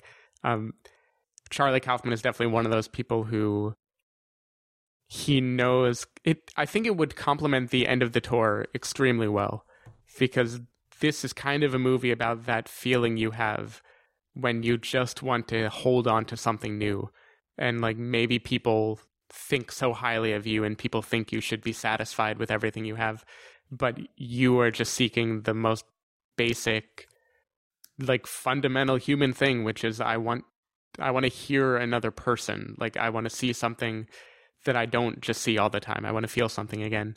And I think even if the arc of the movie doesn't let it pay off into a fantasy the way that maybe Eternal Sunshine did. It also doesn't go the way of Synecdoche, New York, where it just like ends on a completely depressing sermon. And I loved Synecdoche, New York, don't get me wrong. I think this had enough of the lighthearted moments to say that even though maybe there aren't things that make people special, like maybe there isn't the silver bullet, the little details in life, like the particular way your monotony or your loneliness looks and feels, can be funny and invigorating and worth telling. And like that's just like a perfect existential movie for me. Yeah, so I completely left this film out of contention at all for my list for nothing more than the fact that I'm still unpacking it. It sort of falls into the up in the air situation. I don't know if people who are listening now heard our Up in the Air review back then, but I remember reviewing that film and just being like, I don't have words yet. I'm still thinking about things about this film. And in a world where we got to see it early enough and had time to publish a review before we got to this standpoint, I may have been able to talk through all the things about the film, but I will say it's a fantastic film, and people should go see it. But I was not even going to attempt to rank it against anything in the list that I had already created because it would have taken too much work. So we did go out and watch it 2 days ago. It was pretty recently.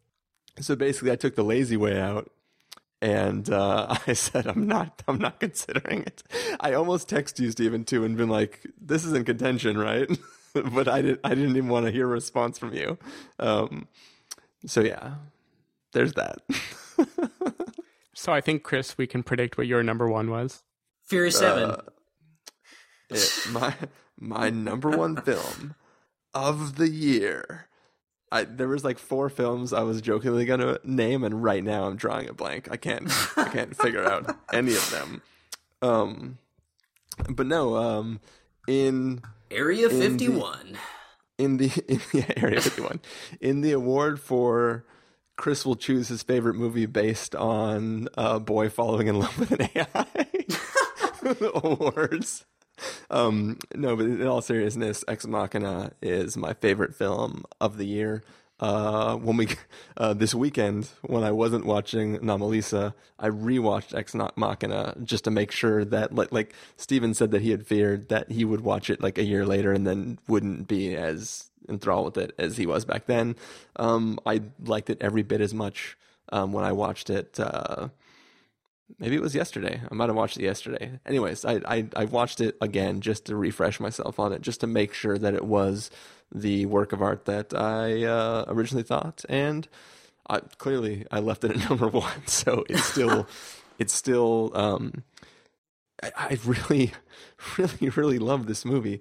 I think of all the films I saw this year, not counting it against Anomalisa, it's doing the most to think about things. Like it is bringing up ideas and concepts that other films weren't even really trying to do. This was my first experience watching Alicia Vikander, who is a freaking amazing star. And everybody in the film is great, but that was my first experience seeing her. Everything about this film, I just really, really enjoyed, and it is a very Chris film, I think. And I was a little bit less bothered by the brief moments as that characters try to talk science mumbo jumbo. And the second time watching it too, I think those scenes are even less stupid sounding because it's clear that the characters are not saying it to communicate information. They're like Donald Gleason, when he's responding to the questions about what the Turing test is, right? You can see him working out where that conversation is headed. And it's less can you please explain something for the people who don't know what the Turing test is? And it's more like, you know where I'm going with this. And it's like a handing off of where the conversation is going. There's a visual thing that the director did right at the end of the film that I think is kind of a plot hole. But I think I can't just on repeat viewing, which I'll tell you guys off air because I don't want to spoil anything from that film. But there was one thing where I was like, the f***? But in general, perfect film minus that one little thing. Yeah, I agree. I mean, it was my number 2. It was my number 1 until 2 days ago. So, Whoa. yeah, no, Damn you, Anomalisa. Oh, Charlie Kaufman. nothing left to say for me. It's a great pick. Oh, poop. Okay, pretend like I just said my number 1 thing. Mad Max Fury Road and Hard to Be a God. I called it Hardy to Be a God. Thank you. I was very proud of myself for that one. Took me all of 2 seconds. And I was gonna, I completely forgot to say it, but I thought about this weeks ago, and I was like, oh, this is gonna fucking kill! What about that movie Max with the subtitle Hard to Be a Dog? Hard to Be a Dog, nice. God, that movie looks fucking terrible too. Max? I saw Max. It was fucking terrible. When I first saw the trailer for that movie, I don't remember what movie I saw it before, but the trailer made me want to walk out of the theater. I was so mad. I was angry that was made into a movie. Yeah, it was definitely anger inducing.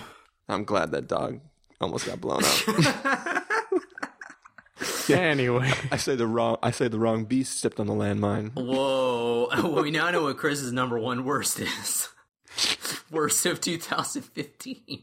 Dude, we do not have time for worse, man. We're at 2 hours and 30 minutes. Right, yeah. But I will say a good movie about dogs that came out last year was a movie called White God. Oh, I want to see that so bad. Dang, that movie was... See, I almost threw that in there just so Chris could, have a reaction, because it seriously was like Rise of the Apes, but with real dogs. They used real dogs instead of, fake apes. But, I mean, it had, like, the same... How did the real dog shoot the AK-47? Well, I mean, it had, like, a similar idea where, like, the animals rise up, because that's what it's all about, the dog apocalypse. But there's a lot of really good dog acting in it. Like, I was surprised. Like, I'm no joke. Like, the one main dog in it, I was like, holy shit. Like, they could have put subtitles on him and it would have been, like, completely acceptable. But, so Leo better watch out, because that dog, he put in a good performance. But White God was really good. I was gonna put it with, like, Hard to Be a God, like the goddamn, this is so good, something stupid. But I don't know. I couldn't fit it. But White God is a movie to watch too. All right. So should we put this dog down before it gets any longer? We should euthanize it. Yeah. I'll squeeze in my little things that didn't make the cup like last year that still got awards. The Vintage Steven Award for like a standard indie type movie that normally I would have loved, that this year just didn't quite make the cut.